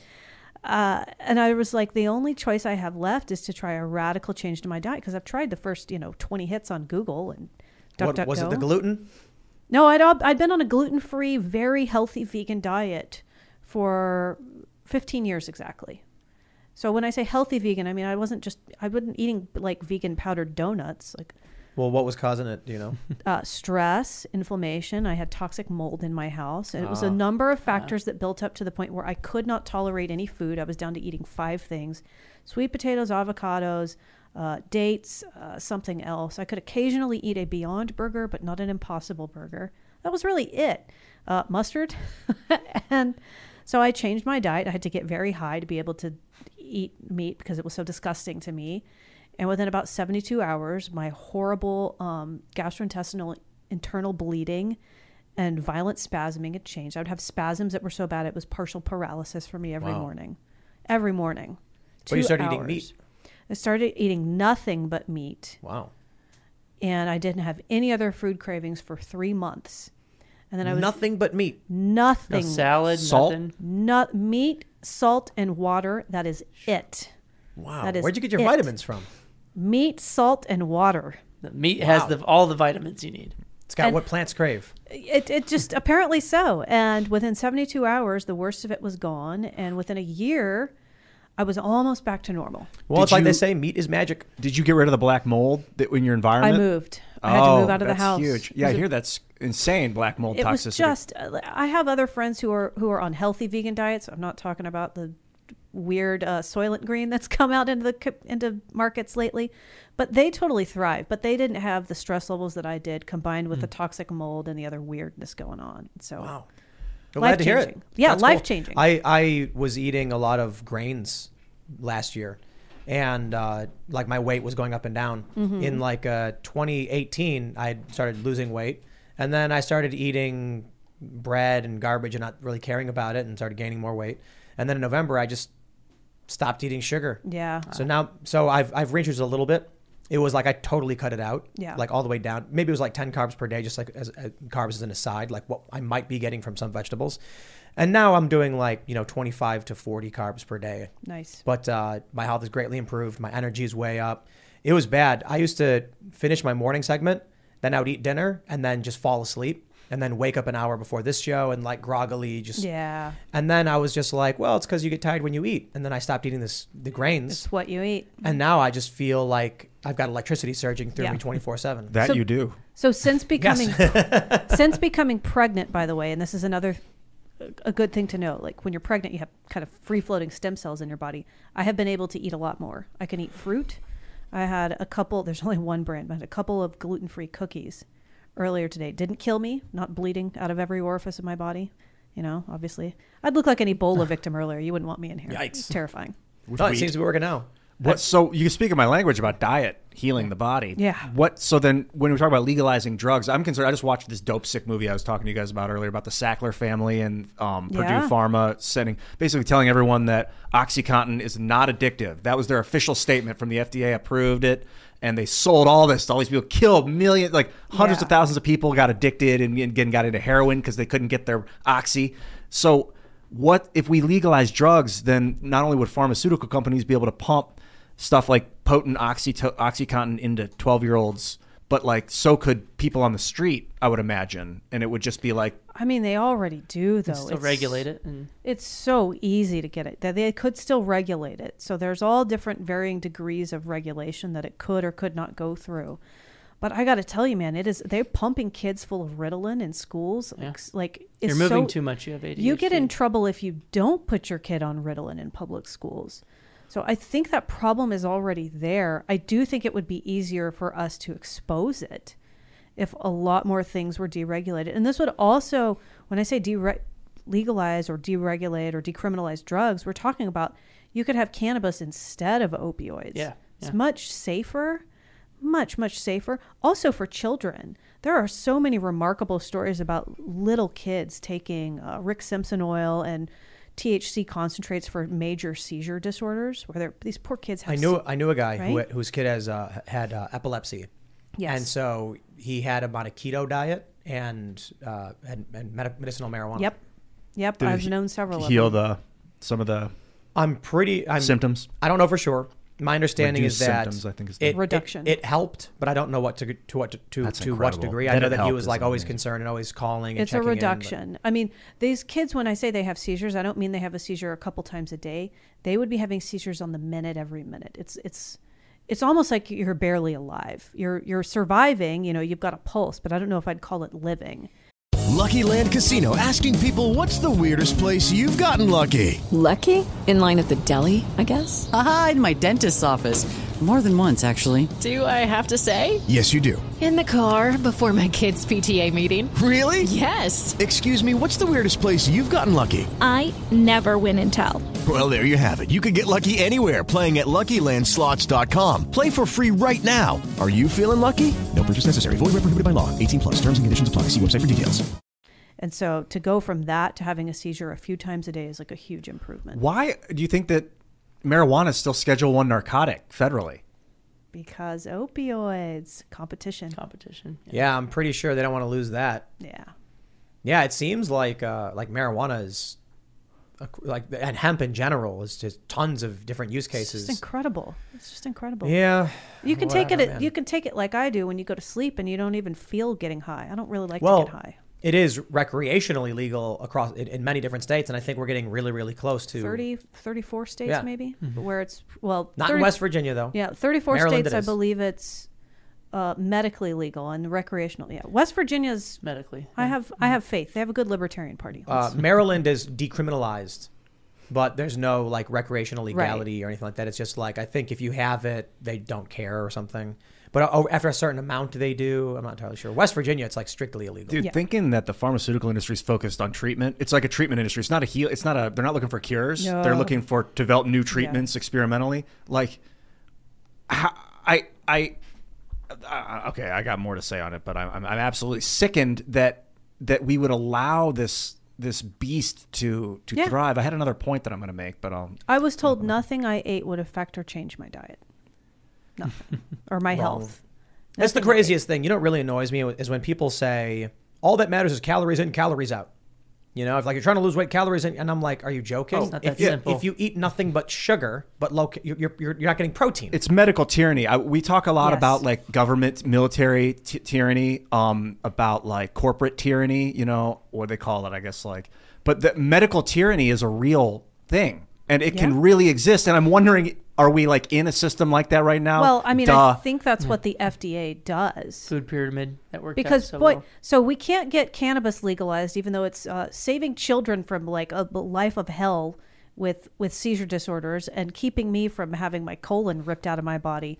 But we can fast track all kinds of other strange experimental drugs over the last couple years. But then we were expected to not talk about, say things that weren't true about it. Like that was all of a sudden like, that's the tyrannical part when people are like, no, we're going to follow the CDC implicitly out in front. And that's like, dude, that's antithetical to our system. I would like, when the Republicans win, to have an inquiry into the CDC.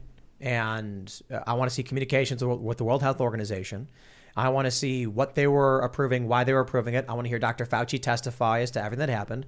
And there's just, look, I'm not going to get into anything beyond that. I don't know. I just know that we need an inquiry from Congress. We need under oath statements. We need to know when the information was coming in. And maybe there's a whole lot of incompetence.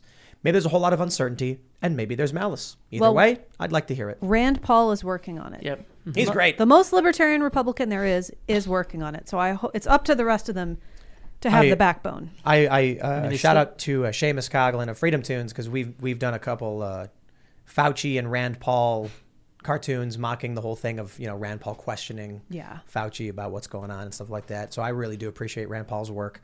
And it's remarkable to me that there's still people on Twitter that are advocating for full lockdown policies, and I'm like, we're long since over this. Well, you still have some places like in D.C. In order to go to school, ages 12 and up, you have to get a vaccine to go back to school this coming fall. Still in 2022. Yep. To enter the United States, people from outside the U.S. have to get vaccinated to come here. Now, my understanding is that the U.S. doesn't have a check system on it. It's the airlines that do, and some airlines just don't. Correct. And they're not all electronic verification. Yeah. Some of them are paper. But I will also say there's absolutely zero verification if you enter the southern border illegally. Yes. Which is what a lot of people are doing, and we're not checking for Actually, I know a few people who did that to get around getting vaccinated. Just like walking across the border? They snuck in. Wow. Well, they were already U.S. They were already in the U.S. They had to leave. And then in order to come back with like visas and everything. That's just so wrong. Look, the fact that law-abiding citizens know there's an open door they can't go through, and it's the people who break the law who walk through it, we got a serious problem there. The people who are respecting our laws are the ones we want to come here. The people who don't respect our laws are the ones we don't want coming here. Like, I think, like, every immigrant should be able to come to the United States as long as they do it legally. Exactly like Trump said, legally. It's just like gun control. These laws are not helping out law-abiding citizens. Exactly. I think the issue is you have people just walking through the desert. They're going to get sick. They're going to die. Oh, it's a terrible thing to experience. People leave. There's a group called Border Angels that goes out and leaves water for people in the desert who are traveling. They don't do escorting of immigrants, as far as I know. They just try to leave water out. And they'll go through and they'll find the water jugs have had holes shot in them. Well, I'm pretty sure it's illegal. There were a group of people. They left food and water out in the desert. And they got arrested, and they were like, we were just trying to help people. And then they said something about causing problems for wildlife, pollution, like you can't just leave garbage in the middle of the desert, things like that. What do you guys think about states like Texas sending immigrants over to D.C.? Well, my first response was that it's just helping them. That's what they want. The Democrats have been shipping illegal immigrants across the country, so all they're doing is helping them get into the center of the country. Yeah. But many people commented saying Texas can't deport them, so make the problem not Texas. Mm-hmm. And it's like, okay, well, fair point. And then Muriel Bowser panicked and called in the National Guard because they're overwhelmed. This is an interesting juxtaposition with the national divorce argument. I feel like I'm not quite sure how, but somehow it's related. Texas has a problem, and they're like, we're just gonna ship our problem somewhere else. Yeah, we're not technically our own country, but we're just going to export our problems over to you. I'd imagine California would load up all their homeless onto buses and send them to Arizona if they didn't need the population for their congressional seats. Are the Olympics coming? I don't know. To LA? Oh, I don't know. Are the Olympics? I believe the Olympics are coming to LA. Wow. There has been talk of how they're going to deal with the homelessness crisis, including putting people on cruise ships. Yeah. 2028 Summer Olympics, Los Angeles. Here's what they can do. They can get blankets that look like rocks. Oh, man. Throw them on top. Problem solved. Just nobody will see them. You're out of sight, out of mind, huh? You got to see Skid Row. That would I've be been there. A giant gravel quarry. It would be wild. Have you been there lately? Yeah. When was the last time? It was 3 months ago. Well, how's it doing? What's it look like? It's an open air asylum. It's hypodermic needles and human waste in the streets. Wow. People having mental breakdowns in hospital gowns. Wow. And it's grown. It's spread exponentially. That's sad. So I was there when it was just a 6th Street, basically all happened. Oh yeah, no, it's much bigger than 6th Street. It's crossed Maine, I think. It's growing and growing. Well, how many block radius is it? Would you consider the homeless encampment? That's a really good question because I don't know how far south it's stretched. So it goes to that industrial area, the Flower District, over to 8th and 9th Street, and now it's spilled past 8th and 9th, up past Maine, and then in the other direction, I'm not really sure. It's almost half of downtown LA at this point. If you were to look at it as a concentration of how many homeless encampments there are, it's half of downtown LA. What's the libertarian solution to the homeless crisis? Is it privatize the roads and privatize the sidewalks? Well, we have to end the tragedy of commons. There's no perfect solution, but part of it is to end all of the entitlement programs that people flock to in downtown LA. Right. At this point, it's just inhuman, and it's also dishonest because they make all these promises and people camp out desperately waiting. There is literally a 9-year wait list in Santa Monica for free housing. Wow. And in downtown LA, 6 years ago, it was a 2.5-year wait, and now it's much longer. Let's go to Super Chats. Yeah. If y'all haven't already, would you kindly smash that like button, subscribe to this channel, and share the show. Take that URL, post it wherever if you really do like it. Head over to timcast.com. We're going to have a members-only, uncensored show coming up at 11 p.m. or so. It's going to be a lot of fun. We've got more to talk about. California and Illinois have declared a monkeypox emergency. And considering the, let's say, adult nature of the circumstances, we're going to have that one be uncensored for all of you. But in the meantime, we'll read your Super Chats. All right. Sam Robinson says, we don't bow down to threats. Hear, hear. As much as I don't like Nancy Pelosi, China doesn't get to decide when we have someone go and meet with a delegation or government officials. Did she end up flying there with fighter jet escort? Yep. That was their big Yes, issue. she did. That's why they're out there. I think she had like 4. Well, I think of it from our perspective. If China was having delegate meetings in like Tijuana and then they had a bunch of fighter jets fly in, we'd be on high alert too. I would be concerned. Well, and it's about commitment strategies. I mean, if Tim was coming into D.C. and I was like, and you were meeting with Joe Biden, and I didn't like that, and I was like, well, you know what? I'm going to get a bunch of people to beat Tim up. Do you know what? It wouldn't be in his best interest to just back down and say, oh, I'm going to back down every time someone tries to challenge me. I mean, no one has addressed diplomacy yet. Could we try better diplomacy? Yeah, I want a video chat with Joe Biden and Xi Jinping. I want to watch. Yes. Well, I mean, she was like, "You play with fire, you'll be burned," and Biden was like, "Oh." That's how I imagine it happened. I mean, he's quoted as saying that, "Play with fire, you'll get burned." And we're not trying very hard. All right, Raymond G. Stanley Jr. says, Tim, dude, have you been taking motivational speaking classes? That 4 p.m. was top notch. We do need more Scott Presslers. We do need to knock on doors. We need action. I volunteer as tribute. At 4, I was basically saying the primaries are today, right? So they're going to be, the polls are going to be closing soon. Yep. If I don't care what party you represent or whatever, you need to get 3 of your friends, go out and vote. You need to stop thinking about whether you're going to win or lose and just stand by what you believe in and encourage as many people as possible to be involved. Because what I was basically saying is 30 to 40 seat loss for Democrats. The Democrats better get out if they really believe in it and get every single person there to vote. And if you're a Republican and you're seeing that, when the enemy is retreating, you don't just say, okay, stop everybody, we're done. No. You say, rout the enemy, charge. Like the Patriot, when Mel Gibson had the flag and he's running in. Everything has to be a reference to the Patriot. Mm-hmm. Based Joe says, you can feel the excitement, right? And then I think that's like 25 black flag emojis. I like that they have black flag emojis, Yes, I do too. It's very anarchist. Yeah, I'm wondering, like, why do they have that? Do they not have like black and yellow or black and red? Not yet. But why the black flag? That's really interesting choice for them to make as an emoji, Yeah. Oh, wow. Waffle Sensei says, Tim, I confirmed 16 friends for 16 votes. All anti-critical race theory, all America first, all base. Now we just wait and see, bro. Yeah. Let's go. That's what I'm talking about. You know what?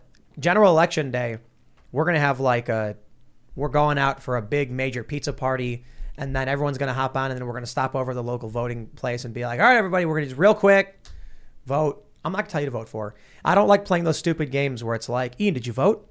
Did you vote for my guy? You really should vote. So I just tell people to vote for who I want them to vote for. I'm real overt about it. I don't like it. I want people to vote. If you vote for someone I don't agree with, well, this is the way it works. I mean, I'll make recommendations on who I wish you would vote for, but the questioning afterwards, the grilling, who did you vote? Ugh. I'm not going to talk to you if you don't. You don't need to do that. You just need to say, how do you feel about the American flag? Interesting. And if they say, oh, I love it, be like, okay, you can come with me. We're going to vote. No, I wouldn't do that as a prerequisite or anything. I just think whatever libertarian, Democrat, Republican, you better be telling everybody you know to go and vote. I'm not telling my Democrat friends that. Vote. They need to stay home and stay safe and save lives. All right. I mean, considering the threats. But my thing is, like, I'm not going to ask. I'm just going to be like, take your friends.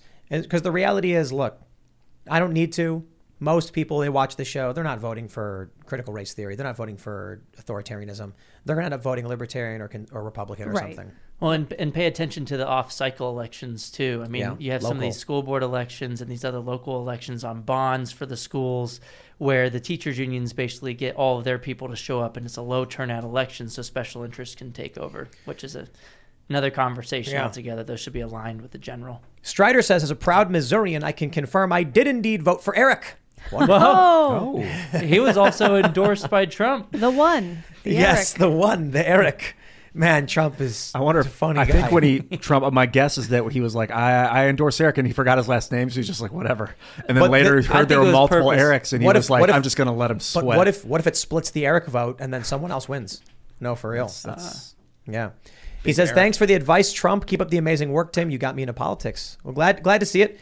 I just want people to be involved, All right, let's grab some more. What do you have here? James Alfred says, Tim, you could be one of the families picnicking at Fort Sumter. Do say it won't happen. They thought the same. That's what I'm saying. Like, maybe it'll happen. Maybe, the scary thing about the Pelosi thing is it doesn't need to be a PLA army soldier like running up and going like, Nancy Pelosi. It could be just a crazy Taiwanese guy. Yes.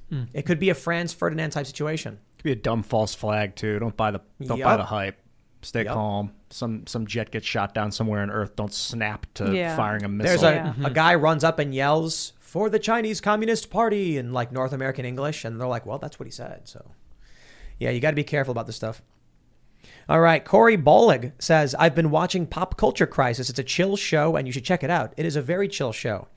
If you guys are overwhelmed by the absurdity and insanity of conflict and crisis and politics, you can go watch Pop Culture Crisis and have a laugh as money guns fire money into the air and people talk about video games, movies, and TV shows. Her bit on Ezra, what's his last name? Ezra Miller. Ezra Miller. It's very funny. Mary's? Yes. Yeah. Entertaining. Pop Culture Crisis is a fantastic show. We're going to be doing like, we're letting it get into the role, like the flow of things, establishing their presence, getting a feel for like how they schedule and time it out. They've been being held hostage because the super chats come in so much. They just stick around for everybody. And then after, probably in a couple of months, we're going to do a big marketing push. We already got Brett and Mary up on Times Square billboards promoting the show. I saw. So the laser eyes coming out of Mary. Laser eyes from Mary. Yes, I like Mary. Mary restores my faith in Gen Z. I'm like, maybe we're not all doomed. Things can turn around. When she's on the show, we're like, she's a representative of all Gen Z. This is how they all are. They're all good. I want to believe. Yeah. Close your eyes. They're all good. All right, let's see. Raymond G. Stanley Jr. says folks support Taiwan, but not Ukraine. Why? Chips? I don't know. Do the Ukraine people support Taiwan too?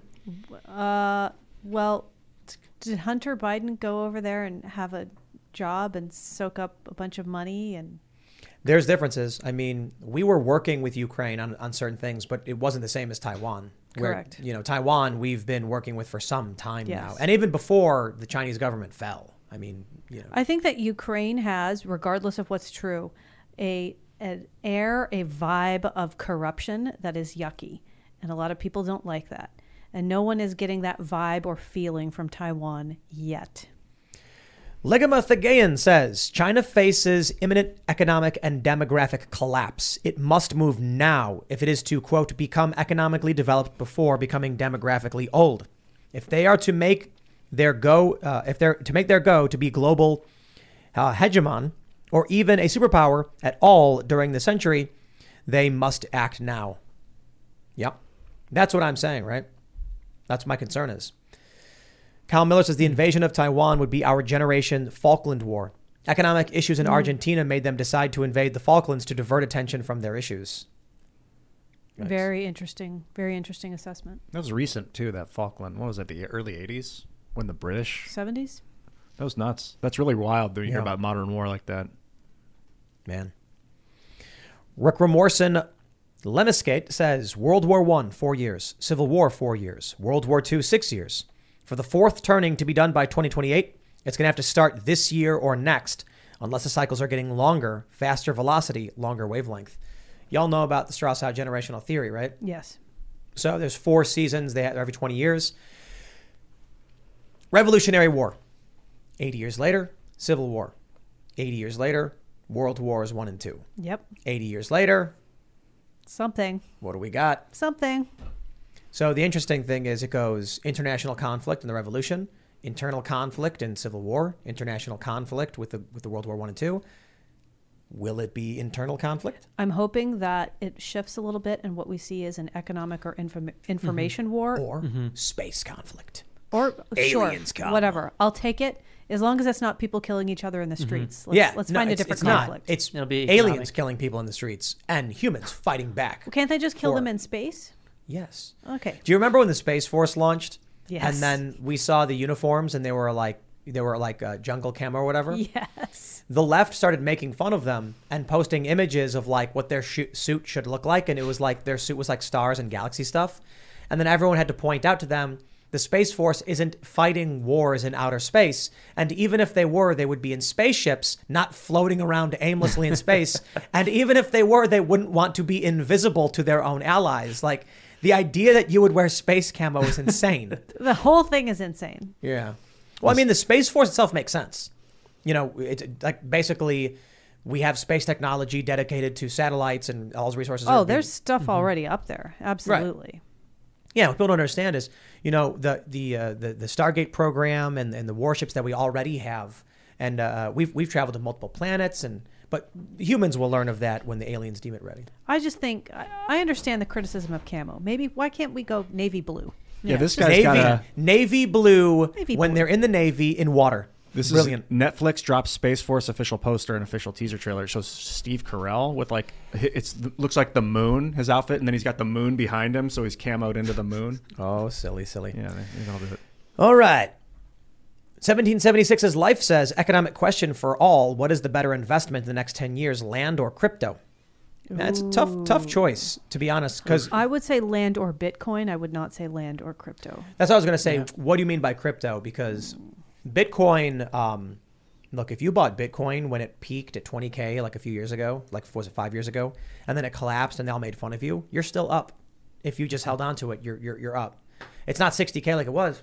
But it's still up, and the dollar is down. Right. Land, however, land is always good. Yeah. So land is good. Land can be taken from you. I guess, under extreme circumstances, especially if you're on Coinbase, your Bitcoin can be taken from you. But it's a lot harder. The cool thing about Bitcoin, though, is you memorize your wallet, you can flee the country, and you still got money in your pocket. Maddie G says, Tim, today is the 58th anniversary of the Gulf of Tonkin incident, August 2nd, 1964. It is. I checked. Yeah. There we go. That's wild. Olivia Angolia says, Tim, would you consider doing billboards in Frederick, Maryland for the education, not indoctrination slate? Let's go. Sure. I don't know anything about it, but okay. I like that phrase. That's really good. We go to Frederick quite a bit, or I don't know if it's pronounced Frederick or Frederick, but we're centralizing everything we do in West Virginia, and I'm much more concerned with West Virginia. Yeah. Because the best part was when the cops in West Virginia told me that Maryland is communist, and I was like, I like these cops. These are good cops. Yeah, I like the billboard thing is cool. I need to start having the National Libertarian Party do that. It's cheap, like in Times Square. Obviously, it's more expensive, but it's actually cheaper than people realize. You know how much it costs for one display on a billboard? Like your ad will appear one time in Times Square. It's $20. Oh, nice. $20. Yeah. But you have to buy 10. Well, I had such an ordeal trying to get electronic billboards in LA after 2018. They rejected every single thing I tried. Politics. There's rules about it. Yeah. So you can't do anything political in Times Square for the most part. Yeah. Oh, and I tried making them less political and just liberty, embraced freedom. That just kicked me off. Yeah, we asked our agency if we could do a billboard on one of the biggest that said Twitter is protecting pedophiles, and they said no, unfortunately. They said, sorry, we don't allow ads that have anything to do with pedophilia. And I was like, I get it. It is what it is. They were like, we'll let you put up a political message or a message like that's cultural and social issues, but not that. So education, not indoctrination. We could do a school choice thing. Yeah. I mean, my issue was that Twitter locked me out of my account because I legitimately called out real groomers. I wasn't talking about random gay people. Right. There was a photo of someone showing explicit material to children, and they accused that person of being like, of it being the entire LGBT community. I'll tell you one thing really funny. Media Matters is losing their minds. Because I made a video saying, obviously, not all LGBTQ people are groomers. Right. Yeah. The issue is that some people are groomers, and some of those groomers happen to be LGBT, and big tech is protecting them. Yeah. So they're trying to get me banned. They're like, how dare he say this? And I'm like, my video literally is me saying gay people are not groomers. You think they'll cool off on the groomer ban going forward? They're creating a problem because they are sort of using the LGBT community to provide cover for people who are predators. And it's just a wrong thing to do to gay people, too. That's my point. And I cited the group Gays Against Grooming. Yeah. Which is a real group. A real group of and people I'm friends with who are just like, hey, we're not okay with this. We don't want kids to be around some of these things. And this is politics, man. I think this is why the GOP is up on education. Even Democrats, self-described Democrats, they don't want the schools to get into the gender stuff. It's deeply unpopular position, and so you have people run into the middle. Yeah. Pims the Great says, I'm sitting in the hull of an aircraft carrier looking at one tool that says made in Taiwan and another that says made in China. Taiwan is its own country, whether the CCP likes it or not. Republic of China.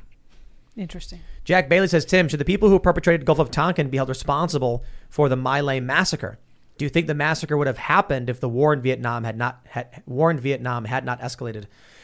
I am not knowledgeable on Vietnam to a great degree to weigh in on that, to be completely honest. The My Lai massacre was like a bunch of Americans, I don't know, a couple hundred of them went into a village. And it was just like they were at their breaking point, and the commander, I think it was a captain, commanded them to just start kill everyone. There's a really good breakdown of it and the psychological elements of it in a book called, it's by M. Scott Peck, The People of the Lie. It's about evil. It's a really good assessment. And I think, based on that it probably would have happened anyway, if not there, somewhere else. All right. I will say this, too. People need to understand the challenge that is, there's a mosquito now, I'm paranoid, that the Soviet Union was expanding. There's real fears about a unipolar Soviet world. I totally get it.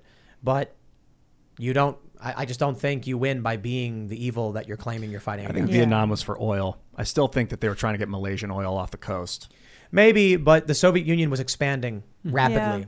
And there were real fears about what a communist globe would look like. If the U.S. got isolated out and the Soviets ended up taking more and more countries, they would cut us off from all of our supplies and strangle us out, and then you'd have a Soviet authoritarian slave planet. I don't know. It's not so simple, but I'm not a fan of the intervention stuff, and especially not a fan of the false flags. All right, Jimmy Kimber says, Uncle Tim, big fan from Australia, love the show. Even you, Ian. Keep doing you. P.S. Can you convince Lauren Southern to marry me? Cheers, mate. I can't. She is married. She is, and she is not here. But, I'm sure Ian appreciates the shout out. Thank you, sir. Who was that, by the way? That was Jimmy Kimber. Thanks, James. Jimmy. Paul Thongham says, Tim's get out the vote message reminds me of a Simpsons episode where it's Bart versus Martin for class president. Thinking he won, Bart is thanking those who voted for him. Turns out no one voted, and it was too late. Martin won 2-0. I remember that. Yes. They were like, oh, I didn't vote. And he's like, what, why? And then Martin got 2 votes. People keep saying, the Democrats are going to lose. And I'm like, sure. But isn't that when you charge? Yep. No. When you see the enemy retreating, you're supposed to charge. Usually, because they might be enticing you into a trap. That's true. Yeah. Remember Roe versus Wade was recently overturned. And so Democrats are going to be very aggressively organizing to, deal with that. There's that famous story. I think it's Chuko Liang. Was that his name, Chris? You know that? Yeah, I think that's the Chinese dude. Yeah. He knew he was going to lose this battle, so he opened the doors to his fort and then sat on the wall playing a lute. And then when the enemy forces showed up, they stopped, thinking it was a trap, and then retreated. Nice. Hannibal, brilliant old story. The Carthaginian. I'm not sure how I pronounce Carthage. But he would do that against the Romans. He was known for he would retreat, and then they would chase him, and then he'd come around and flank them from behind. Yep. It's like devastating. It's like in The Patriot. I love that movie. It's a really good movie. In this situation, I feel like they're in a real retreat because the school stuff has been insane the last 2 years. Sorry to interrupt. Oh, no, just like when they're like, Cornwallis is like, is that militia forming at their center? And then they charge in, but then the other side of the hill, they've got more forces waiting for them. They're like, oh, no. That movie's so good. It is really good. It's so good. It's really long, too. I just love the scene when he's doing the prisoner exchange. Someone made a meme about it when they were like, the year is 2050, it's the Second Civil War, and prisoner exchange is occurring. And then they wrote a line where it's like, I don't know their names, but their pronouns are Zzemzer, Z, like, and then, the line from the movie. And a cheeky fellow who called me a white supremacist bigot. Yeah. Cheeky fellow. A cheeky fellow. All right, what do we got here in the old Super Chat box? Juiced Cyber New Type says, President Cortez, China is threatening military action. Again, they must want to date me. That's it. That's our future president. That's right. H Music says every time someone pushes on AOC for a bad decision, she'll cry in the Oval Office and it will bleed over into her press conferences. She'll be the crier in chief. She'll be saying, she'll be doing a press conference and she'll be like, yes, Peter from Fox, and he'll be like, you recently implemented a policy, signed on to a policy, an executive order that does X, Y, and Z, and she'll be like, you just want to date me. Next, from ABC, same thing. I can't wait. You just want to date me. You're making this so appealing. Why is everyone trying to date me here? Murph Tries DIY says AOC as president and Alex Stein as Fox News White House correspondent. End of the world season 4. You know, sometimes I feel like we certainly must live in a constructed universe. There must be either we're in a simulation or there is a God, because how can this be reality? It's just, it defies probability and logic. Yeah, things follow patterns too readily for this to be improbable. Or it's not random. It's not. Yeah, no, it's like, I don't know, it's a simulation or a construct. Someone was saying there's a belief that you keep reliving this life until you do it perfectly. Oh, that sounds awful and impossible. Like the best, if you do it the best somehow, like there's a way to do this the best. I feel like I already failed in 2009, but if you don't next time maybe, I don't know. If you don't remember, then do you run out of lives like Mario? I don't know. Is there a cheat code? DMT. Yeah. Yes. So yes, there is. There's ways to hack the system. We got Alex, I think. We got a big old super chat from Charlie Red. He says, 15 years in business, I am losing my retail to Amazon. Luck matters. Check out my book, The Odyssey Effect. I try to send you a copy. Hypercomputer and battle games, also from Kansas. Mahaffey House Mahaffey House for the win. Wish us luck. Good luck. AS says, my mom was a teacher in California. Teachers who claimed to care would pass kids, quote, push the problem to someone else. Would get fifth graders who had no schooling and spoke no English. Unions are scum. Yeah. Wow.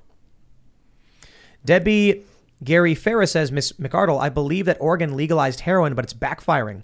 This is why we have fentanyl in the U.S., because the Mexican cartels were forced to change their strategy to pull a profit.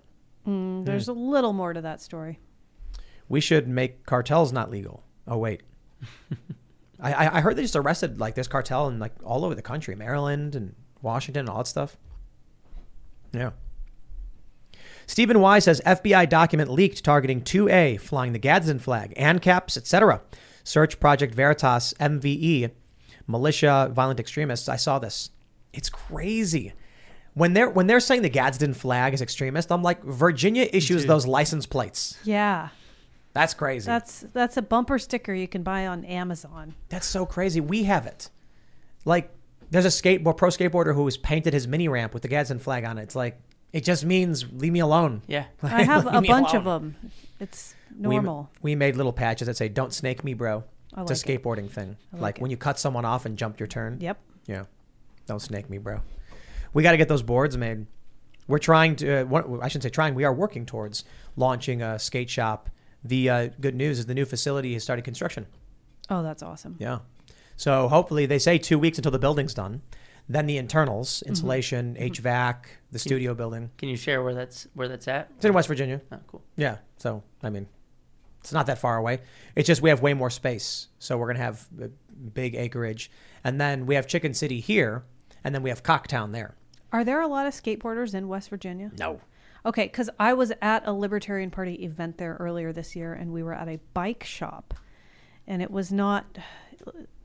It was a little more, like X Games than your typical bike shop. I thought it was interesting. So there's some sort of... Well, if it was like BMX kind of bike stuff, then they're doing tricks. And if it was like a road bike place, no, it was like BMX stuff. Yeah. It was interesting because there's clearly an appetite for that sort of culture in West Virginia. Oh, yeah, everywhere. We're excited. I was told by these big companies, if you build it, they will come. Okay. So like we're putting together this big indoor skate park. We're going to be filming. We're going to create a channel called Freedomistan where we film action sport exploits and stuff.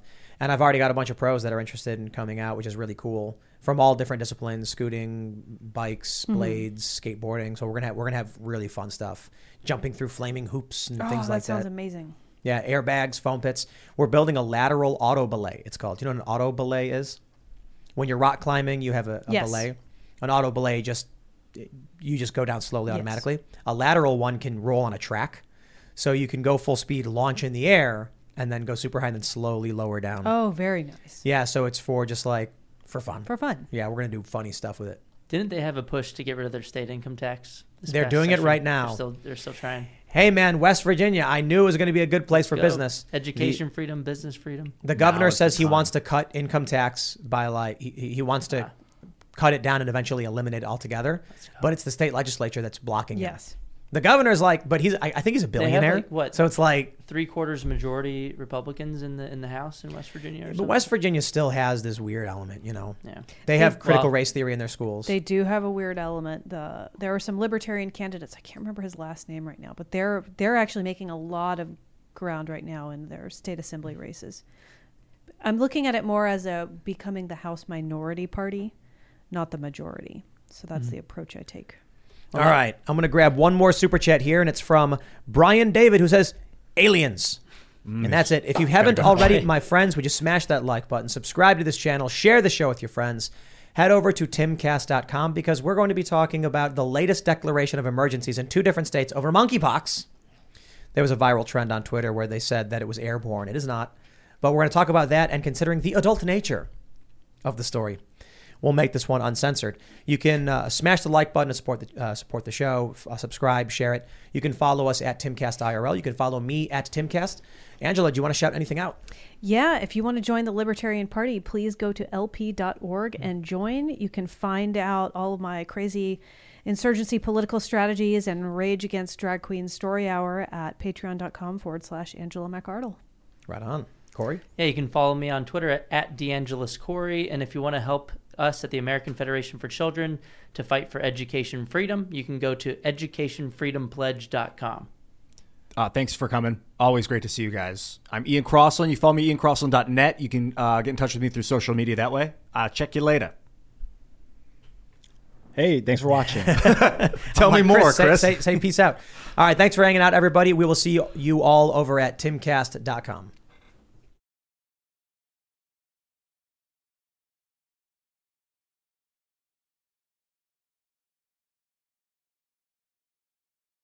Hello, it is Ryan, and we could all use an extra bright spot in our day, couldn't we? Just to make up for things like sitting in traffic, doing the dishes, counting your steps, all the mundane stuff. That is why I'm such a big fan of Chumba Casino. Chumba Casino has all your favorite social casino-style games that you can play for free anytime, anywhere with daily bonuses. That should brighten your day a little.